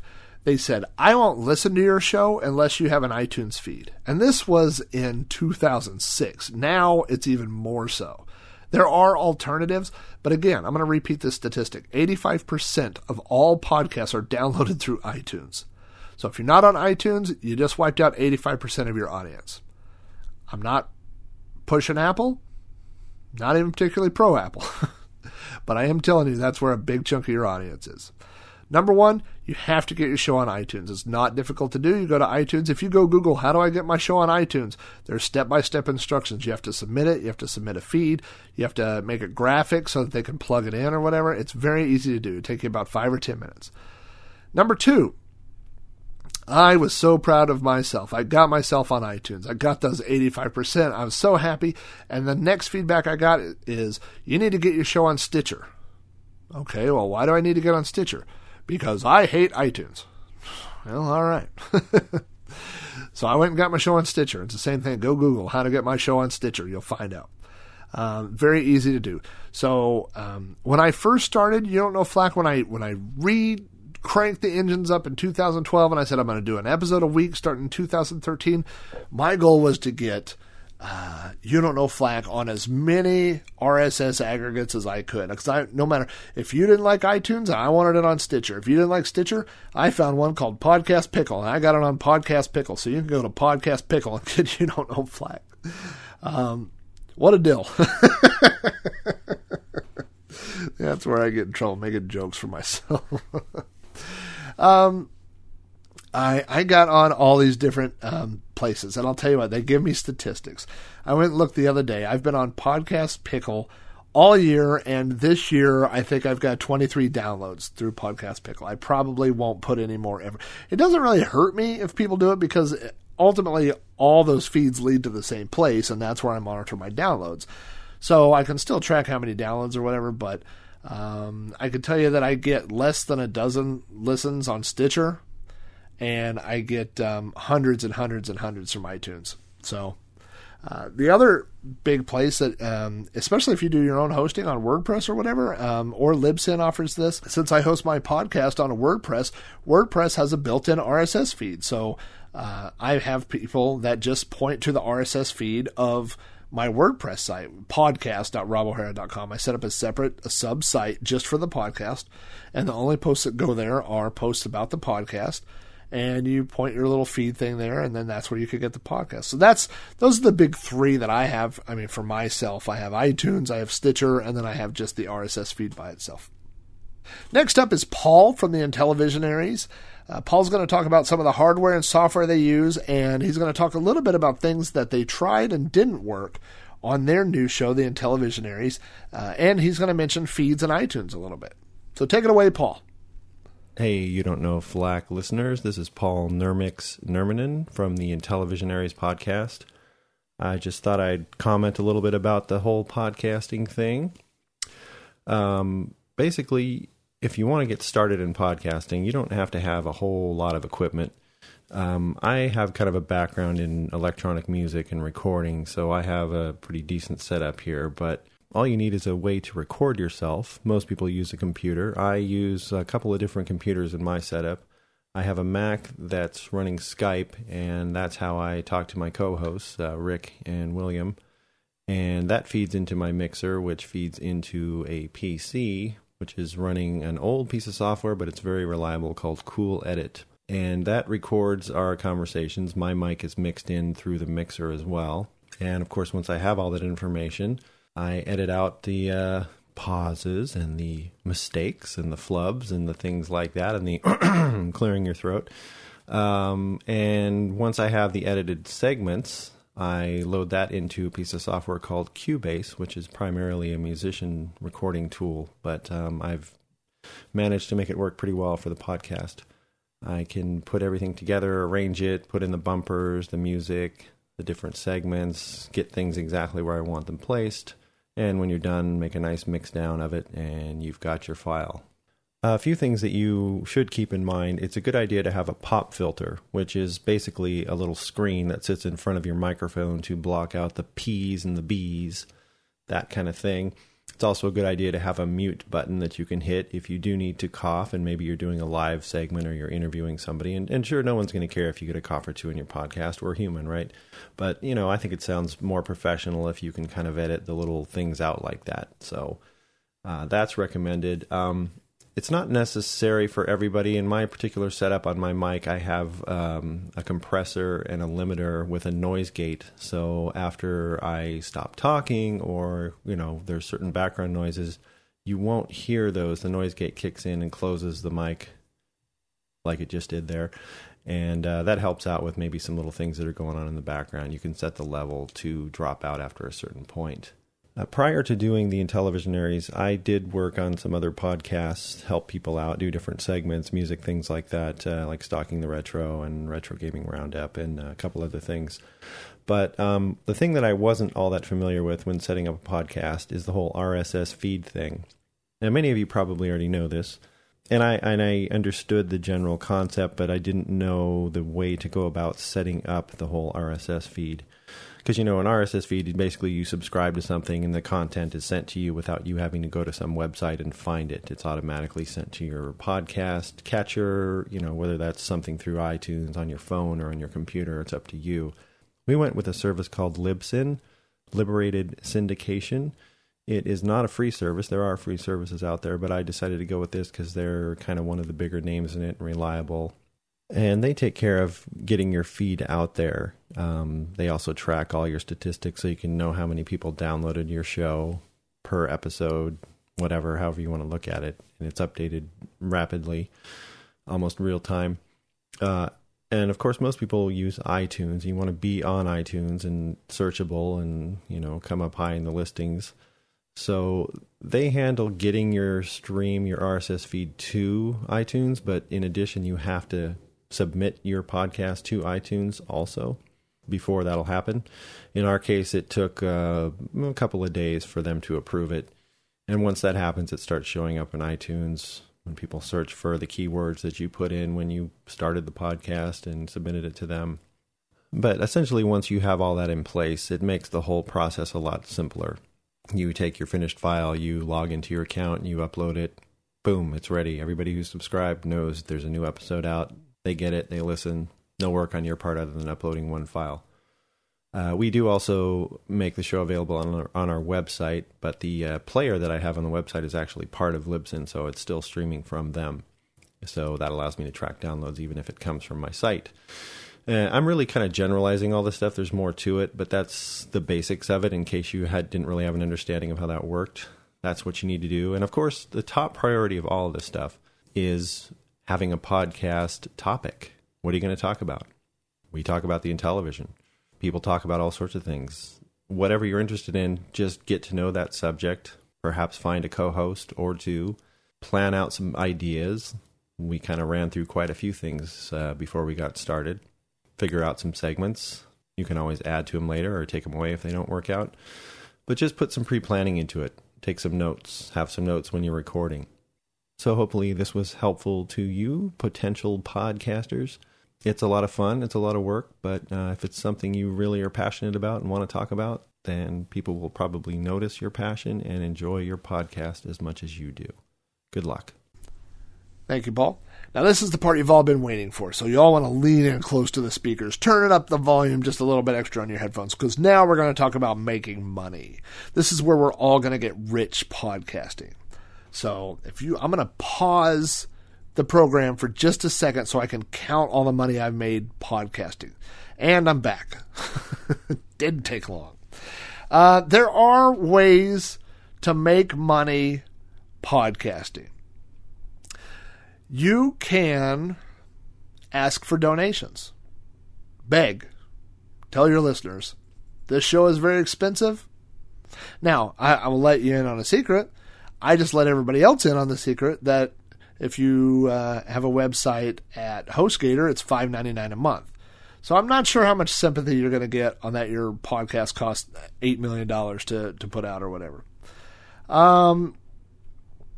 For throwback, well, if you figure $5.99 times a year, we figured it up with, actually, we're doing a slightly different one. Well, with the domain name and everything else, it's going to cost us for throwbacknetwork.net, it's going to cost us $100 this year. And Sean has set up a Amazon partner thing, and he runs all that, so I should have looked more into that. But we get a percentage. If you go through the link on Throwback Network and you go through that, and then you buy something on Amazon, we get a percentage of that.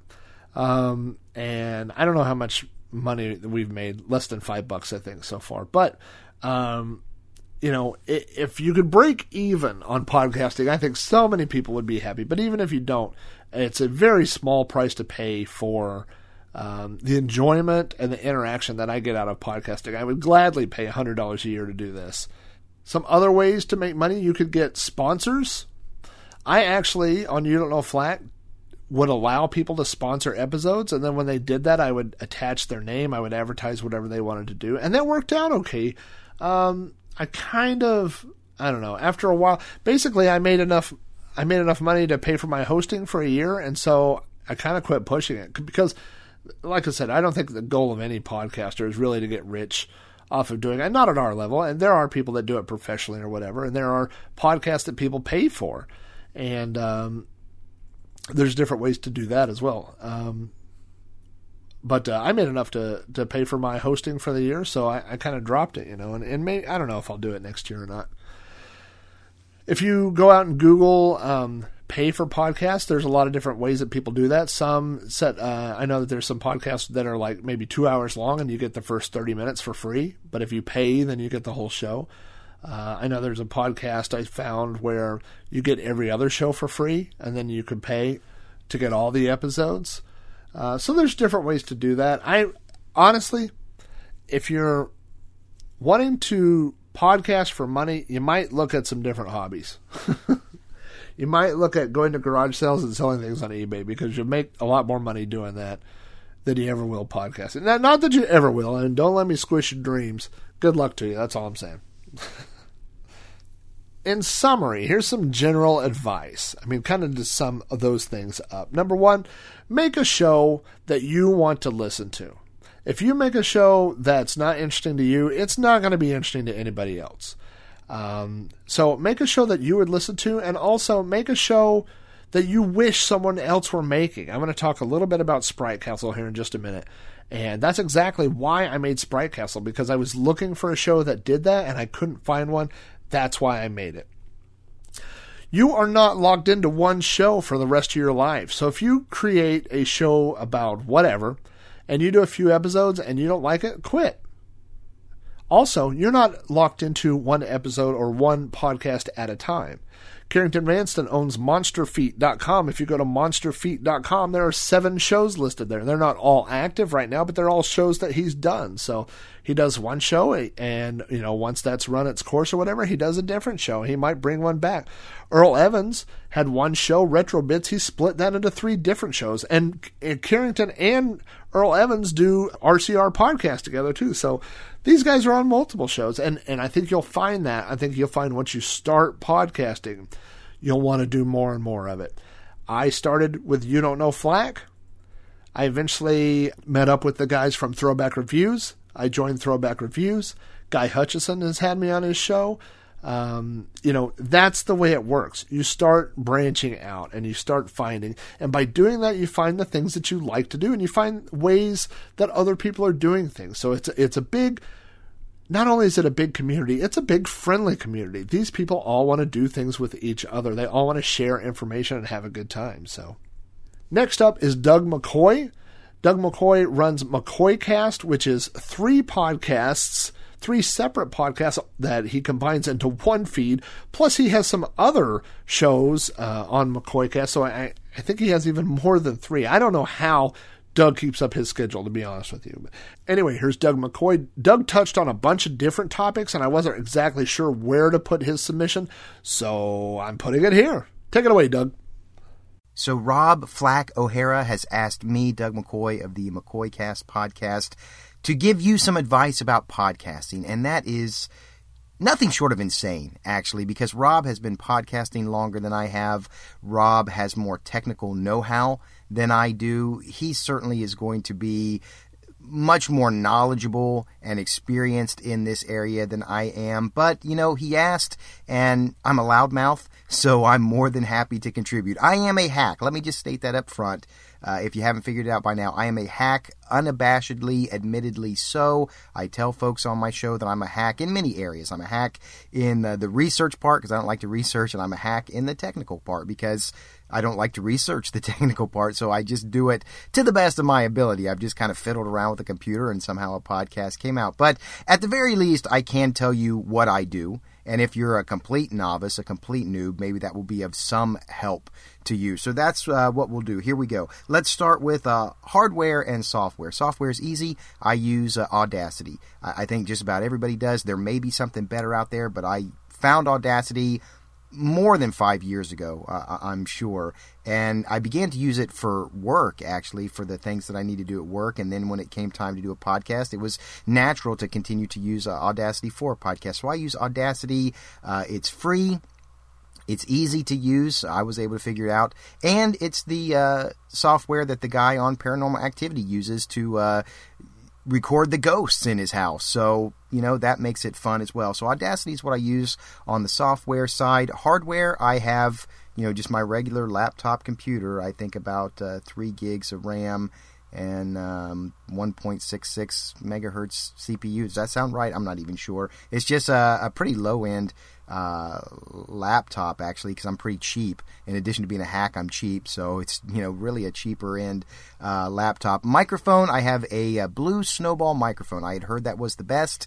That's all the research I did into it. Somebody said it was the best, so I bought it a little into my podcasting career and began to use it. Now, I will tell you this. I don't know if it's the best or not, but I will tell you that when I began to record with it, first 5 minutes that I had it, I could tell just by the waveform, is that what you call it, the sound form in Audacity, I could tell right away I was getting a better sound. The Blue microphone is, do you call that unidirectional? It only pulls in sound from one direction, so I just put it right in front of my mouth, and that's all it's going to record. It's very good at shutting down some of the ambient noise.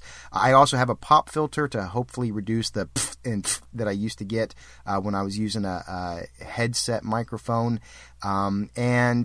I record in a closet to try to reduce echo. I have a house with solid floors and high ceilings, so we get a lot of echo. So I go in the closet. I seem to get the best sound there. I don't like that. I don't like having to go to the closet, but that is what I do. Now, I have heard some people that they prefer to use a headset, where you have the headphones and the microphone together. And I did start out that way, and I got pretty good sound that way, except again for the pff and the pff, with the P's and the F's and the hard consonant sounds would make a noise that I'm sure could not be pleasant in people's ear. So that's the hardware and the software side.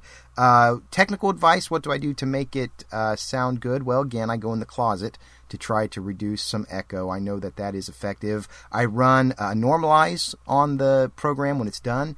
I run compressor. And that's about it. You may want to do noise removal if you've got some real bad ambient noise. That's tricky, though, because it can give you, it can distort you, actually. It can make you sound really, really bad. But if you get the right balance, it can remove outdoor noise. I've recorded outdoors, and you would have never known because I ran the noise removal. So be careful with that one, though. Compressor and normalize, though, will make it sound a little bit better. Show topics, Rob has asked about. I do what interests me. I just assume that there must be a lot of people out there that like the things I like, so I talk about the things that I like. Now, that may or may not be true. There's going to be plenty of people that don't like the things that I like, especially this new group of people called millennials. Man, I can't stand them. But, I think that's a good way to go. You pick the things that you like and just run with that. One host versus multiple hosts. I think multiple hosts can add more dimension, but one host gives you more control. I do most of my shows one host. Well, the show that I used to do was one host, and then Crazy Creepy Cool Movies is one host. Never Seen It, which I do with my wife. That's the two of us, but she's more kind of silent partner. I do the majority of the talking there. And 80s Anthologies, we do have multiple people on. Multiple people, again, it's going to add more dimension, but it also is going to remove control from you, and you may get people talking over each other. When we record multiple hosts, we either Google Hangout or we Skype, and I record the Skype, and I record my voice separately from the others on Audacity, so I'm recording in two programs at the same time. I could edit that out if I wanted to, us talking over each other, but I just don't want to put that much time into it. Editing is my least favorite part of podcasting. I try to avoid it when ever possible. So, if I really wanted to go all out, I could edit out us talking over each other, but I just prefer not to. And then Flack has asked about promoting your podcast. Your guess is as good as mine. I'm not good at promoting it. I get it on iTunes, I get it on Stitcher, and I just hope that people searching for things that I like will find it and listen to it and like it. So I really could use some help on that end myself. You're not going to get much help from me there. One final word that I could leave you with, though, is just do the best you can. That applies to sound quality. I try to get the best sound quality I can, but I also I'm also a little merciful with myself there, because I know that I'm willing to listen to other podcasts that have, less than stellar sound quality. Some have great sound quality. Some, you can hear a little static or crackles or whatever. I'm willing to put up with that if the content is good. So do the best you can in the sound part of it, but do the best you can in the content part of it as well. Really try to make it good, and people will listen to it. Along those same lines, don't listen to your reviews. Don't read your reviews. I don't.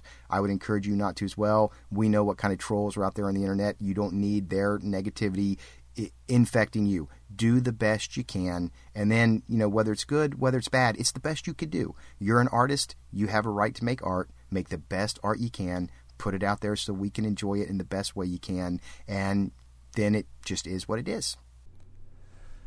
I'll tell you this right now. Doug is selling himself short when he calls himself a hack. I know what he's saying, that he is self-taught or whatever. He's also very good. His speech mannerisms are very good. His tone is very good. He's very pleasant and easy to listen to.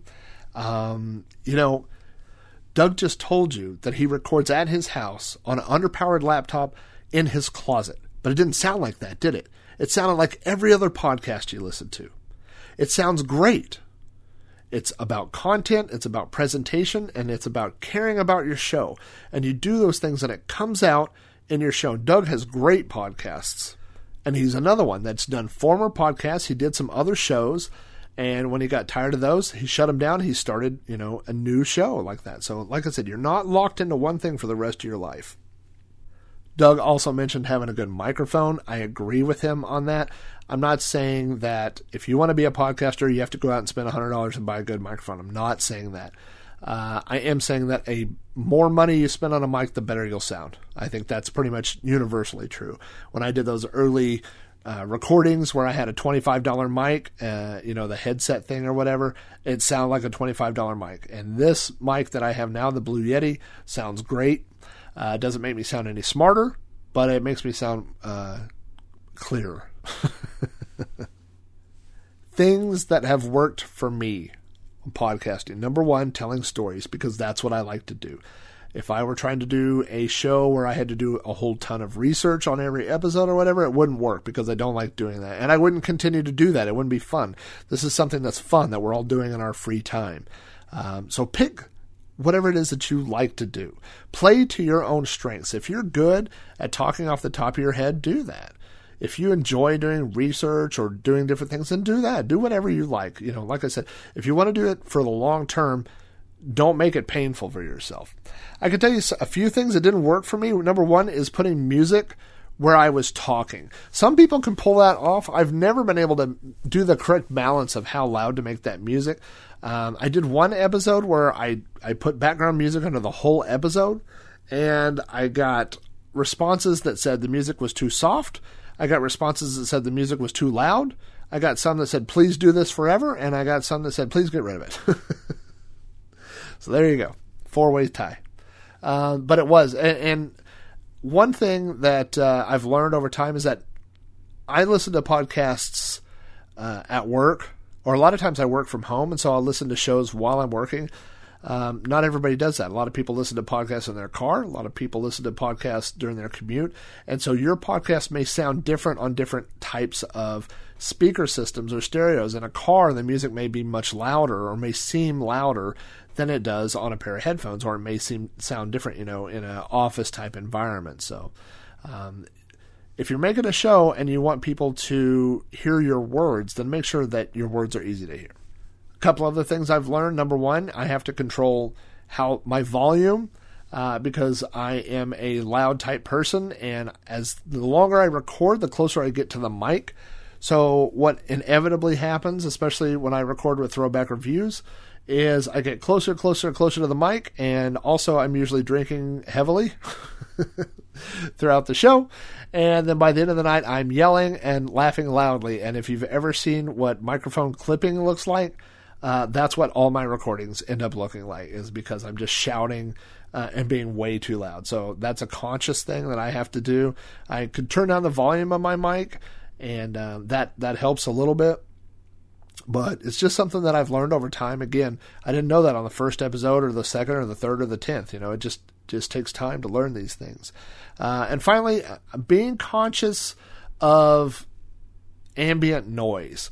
If you read my recent blog post, I recently built Podcart, and I'm sitting here at Podcart right now, which is a metal utility cart that has my laptop on top of it, my microphone, a mouse. Right now it's got a wine cooler. And let me tell you, this whole thing is metal. Now, I've put a soft blanket on top of it to kind of dampen this. But guess what happens when I sit over here and I click my mouse? I mean, you hear that. Or if I set that down on the metal. That's all things that makes noise. And some of that stuff can be edited out later. Most of it can't.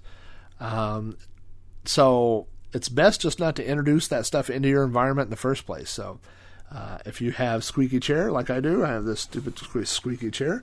Get a chair that doesn't squeak, or sit really still, which is what I normally do. I try to sit really still. Doesn't always work.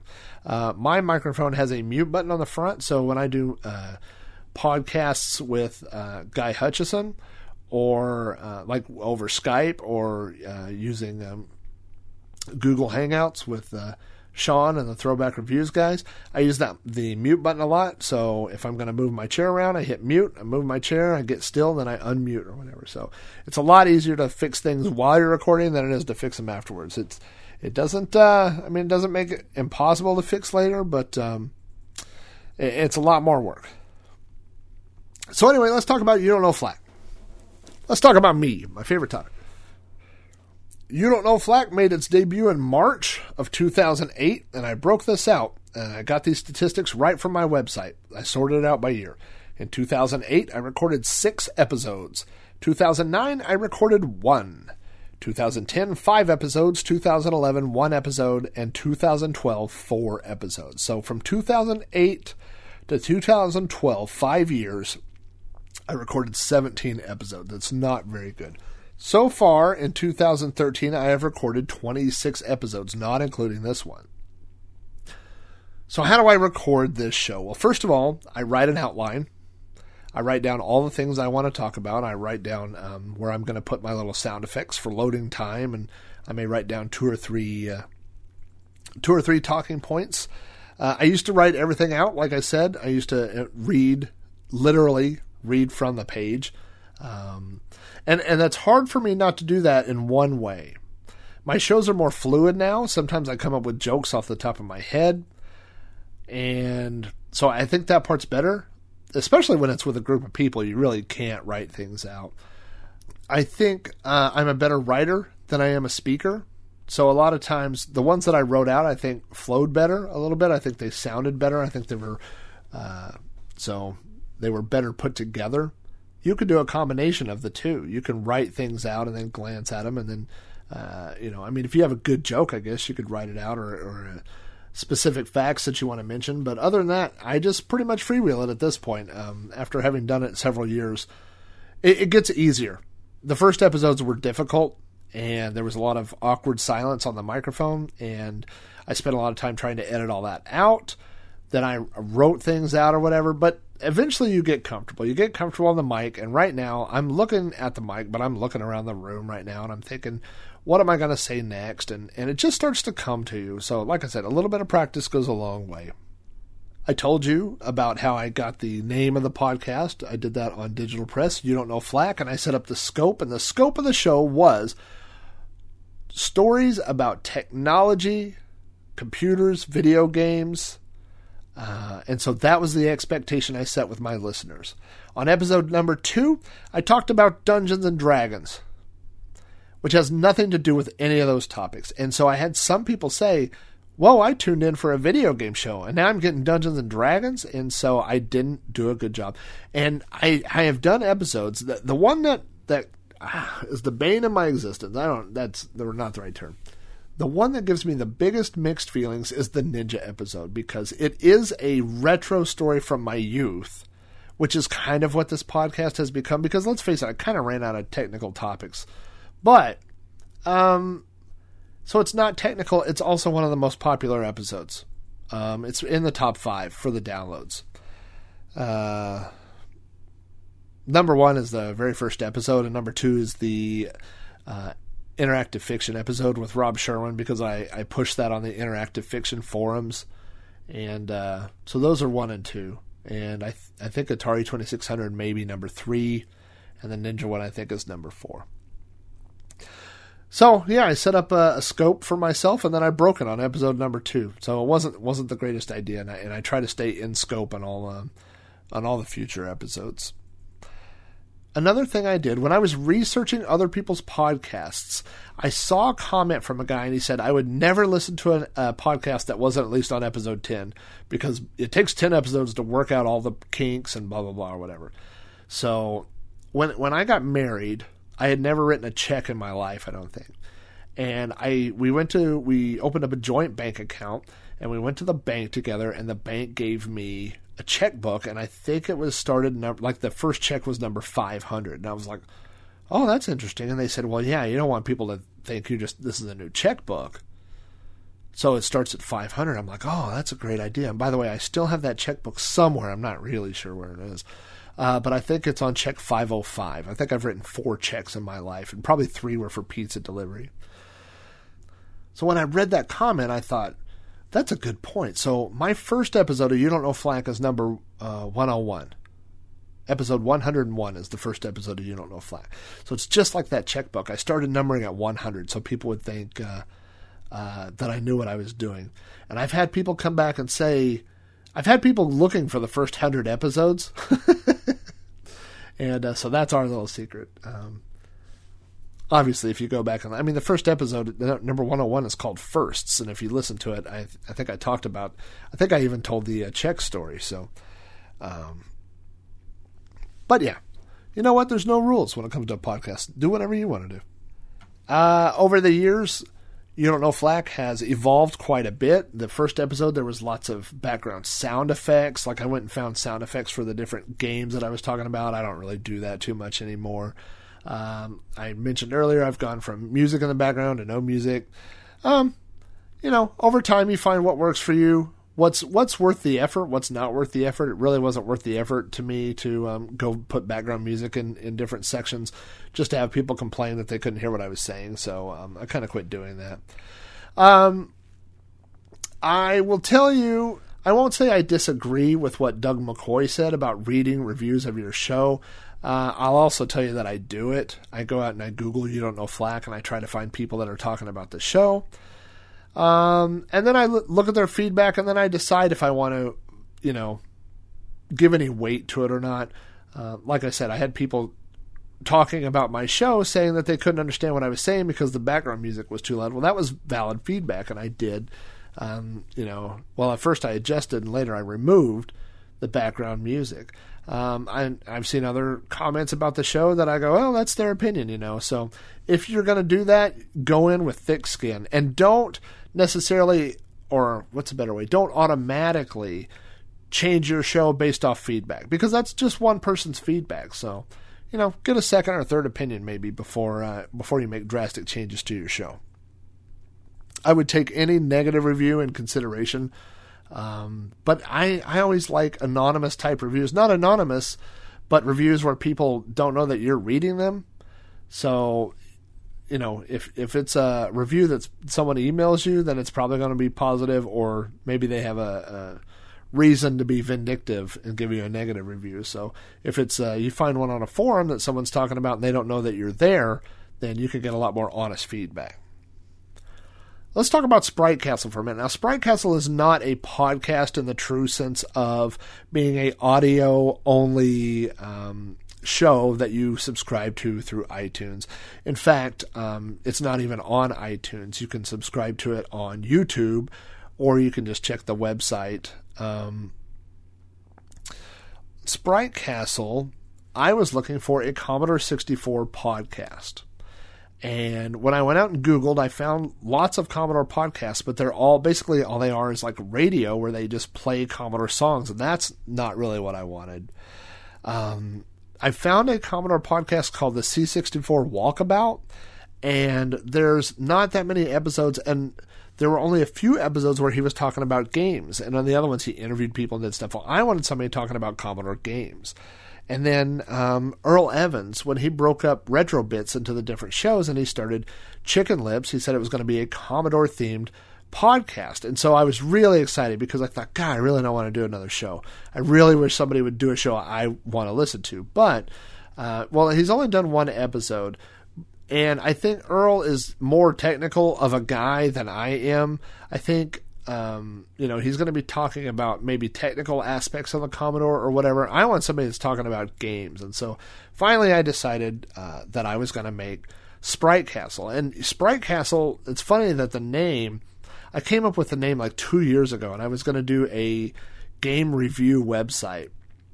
And I was only going to review retro games, and I was going to call it Sprite Castle because it's sprites from old video games. And I worked on it for a little while, and I really couldn't narrow down the scope of what I wanted that website to be, and so I've just sat on the domain name. And when I decided to do the website, or do the show Sprite Castle, I already had the website, and I thought, you know what, I'm just going to repurpose this website, and that's going to become Sprite Castle, and so that's what I did. Sprite Castle is a video show. I call it a tube cast because I upload it to YouTube. I update it several times a week, and basically what I do is I capture footage of myself playing Commodore 64 games. So I do a picture-in-picture type show where I capture the video of the game, and then in the corner I also capture video from a webcam of my face. And so between those two things, I overlay those and put this show up or whatever. And it's been a lot of fun. And I think more than, it's a show in the sense that it's released, a few times a week or whatever, but more, I think what it'll end up being is like a resource on YouTube where people go to Google, I need, footage of Pitfall on the Commodore 64, and then they'll find Sprite Castle. So now, one problem with both of my shows is that they require massive amounts of post-production. You Don't Know Flack does because I am a terrible speaker. And you may listen, if you listen to Throwback Reviews as opposed to You Don't Know Flack, I sound a lot smarter on You Don't Know Flack because on that one I get to do the editing and I cut out all the parts where I sound terrible. And Sprite Castle being a video-based podcast, there's just a certain amount of editing that goes hand in hand with that kind of show. Here's our friend Carrington from No Quarterback with a little bit about getting into editing hell. Hello, disciples of Rob. This is Carrington. I've been podcasting for 8 years, and I'd like to give you my number one tip for how to stick with podcasting once you get into it. Be as lazy as possible. And I actually mean that sincerely.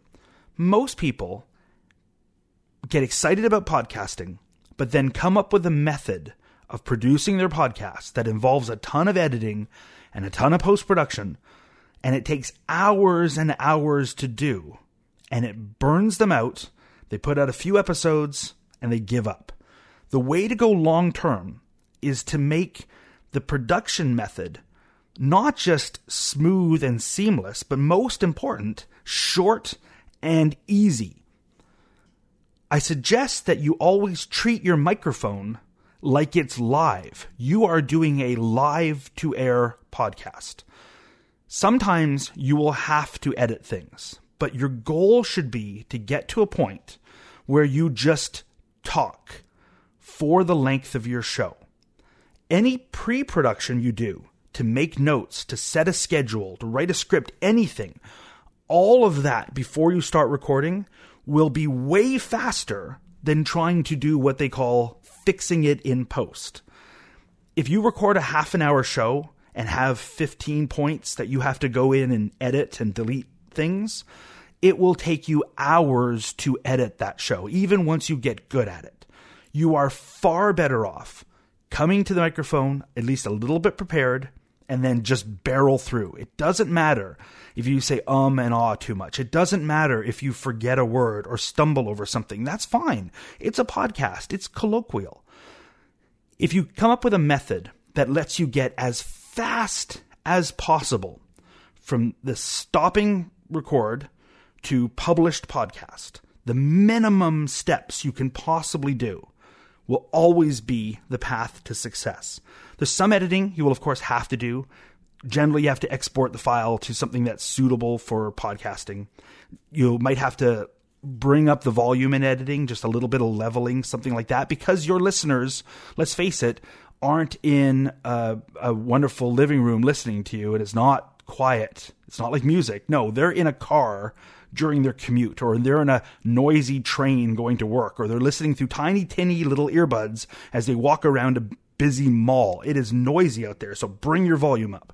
But other than that, just export the file, throw on the minimum tags so that it appears smartly in somebody's iTunes account, add the artwork to the file, and fire it off at iTunes. That's all you want to do. It's more important to reduce your post-production time so that it becomes simple, so that you're actually at the point where you're looking around for a second show you could do. Because once you're in that position, it's smooth sailing. You'll hit episode 100 easy. As a real-world example, Rob put out the call to podcasters to send him these short little tips, and I've sent him 2. How did I have time to do 2 of them? Because I did them both in one take. Laziness is the key to success. Otherwise, how would you explain the Kardashians? I couldn't agree with Carrington more. The less posts that you have to do, the better off you are. The way you could get around that is, making sure what you record the first time sounds good.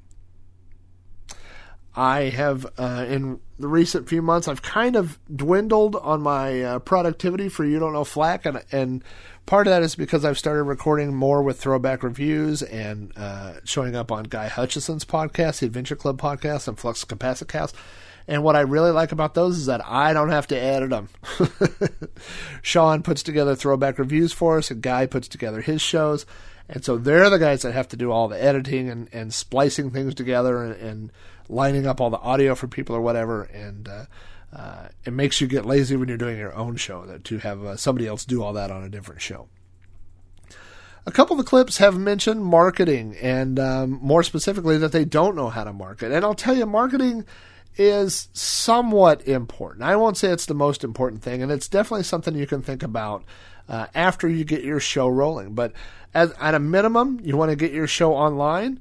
That means probably having a website. Not all podcasts have a website. And you can set up a page on Facebook. That's free. You can set up a Twitter account or Google+, however you want to do it. But getting those places where your listeners can get together and give you feedback or talk about the episodes, I think that's important. The other thing about marketing is cross-marketing, I guess is the word for that. And that means appearing on other people's podcasts and having people from other podcasts on your podcast. It's all good karma. It's all good, exposing other people's shows, and they'll talk about your show. And, making friends with other podcasters, not just from a marketing standpoint, because that makes it sound a little cold, but for the standpoint of sharing information and sending listeners to each other or whatever, I think it's all great. I advertise every time I hear a good podcast. I tell people about it, and I assume if other people hear my podcast, if they like it, maybe they'll share it with a friend. So, yeah, and like I said, as far as marketing, I'm not really talking about taking out an ad in the Daily Times or whatever, but just getting online and promote. If you believe in your product, stand behind it. Put it on the signature of a forum or make a Facebook page and like it or whatever. You'd be amazed how word eventually gets around. With that, I want to leave you with one final piece of advice from my good friend, the Retroist. I have very little in the way of practical advice for anyone who is trying to create a podcast. I was actually not going to have a podcast for the longest time, but I had a friend named Jonathan who had a podcast about haunts and horror, and it was doing very well. And he would go to the Retroist blog, and almost every day he would encourage me to try to podcast, and I would make all sorts of excuses. Oh, I don't have the right mic. I don't know what to say. I don't think I could script it. People are going to get bored with the way I sound. All Jonathan would say time and again is, none of that matters. Just do it. Just get on there and start talking and see what happens. He kept this up for months, and I'd like to thank him for that, because I did eventually sit down with a very poor quality microphone and record my first show. It took me about 50 minutes because I kept stopping, starting over, and trying to get through it without a script. And I was very unhappy with the show, which I sent to him and had him listen to it. And instead of giving me feedback on fix this, fix that, he said, you'll fix all those things, just put this up and just go from there. And this is the advice I give to many people who want to start podcasting. Don't sit around.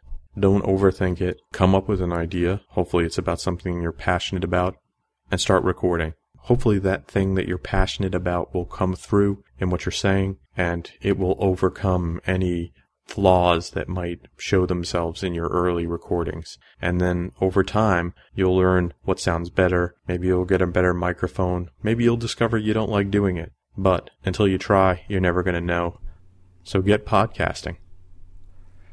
Get podcasting. It's great advice. The more you podcast, you'll find out what sounds better. You'll find out what needs to be improved on your show. You will get over that weird feeling you have the first time you edit a show and you hear your own voice and you think you sound like a dummy. Get podcasting. On this episode of You Don't Know Flack, I hope you found what you were looking for. I gave you some technical advice, and I gave you some big picture overall advice. And more than that, I hope you got some encouragement, and I hope you got some inspiration, not just from me, but from all the great people who sent me in submissions.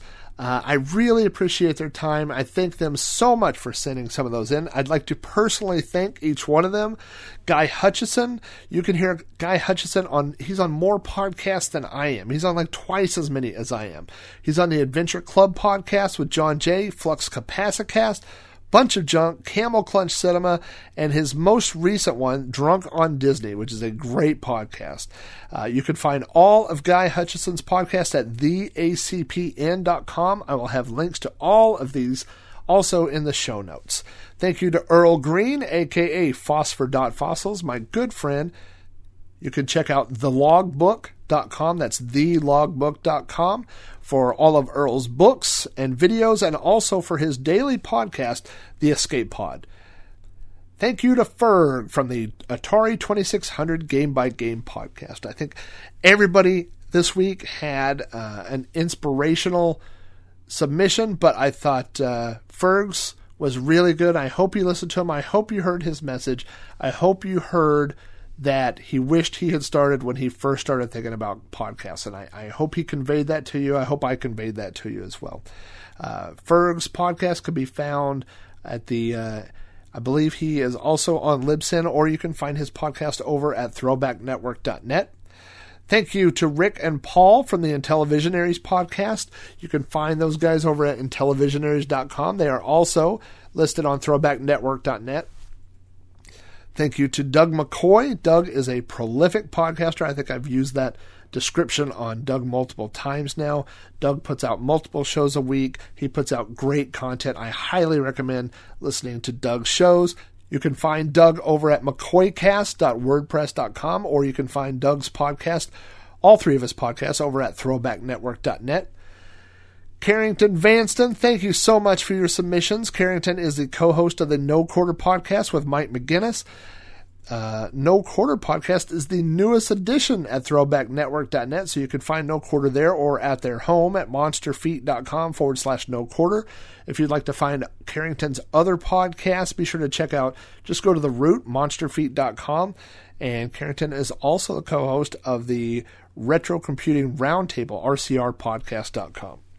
So thank you, Carrington, and thank you to the Retroist. Retroist.com has retro updates every single day. He also has 149 episodes of the Retroist podcast, which covers everything from retro video games to movies, television shows, and toys. So thank you so much, Retroist. I know a lot of people look up to your show and look for advice on podcasting, so thank you for sharing. And last but not least, thank you to my partner in crime, my co-podcaster on Throwback Reviews, Mr. Sean Johnson, also host of OTR Radio. Without Sean, there would be no throwbacknetwork.net. So thank you, Sean, for sending in something, and thanks for all your help on the podcast and on the podcast network. I have a great time recording with you, and I look forward to doing it for a long time.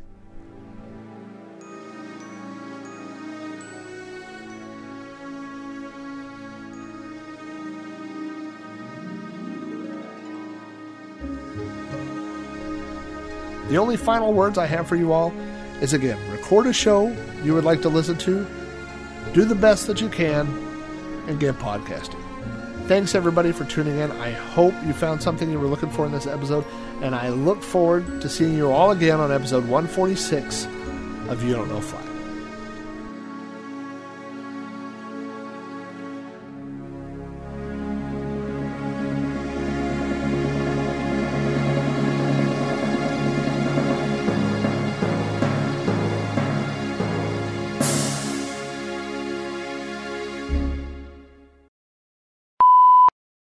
Right off the bat, God dang.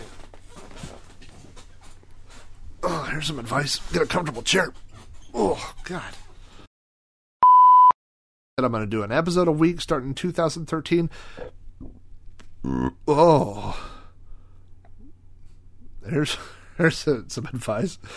Don't eat Taco Bell right before you record.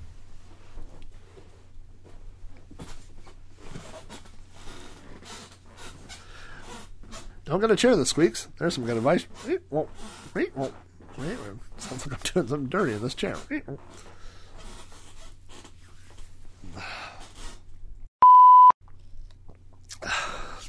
Also, don't drink. Don't drink and record. Into one episode or one podcast at a time. More than that, it's exciting to get somebody else started podcasting. It's kind of like, you know, that first time you sell drugs to a friend. God, this is something you shouldn't do on podcasting. You shouldn't make yourself laugh. Now I've lost my place. Shoot.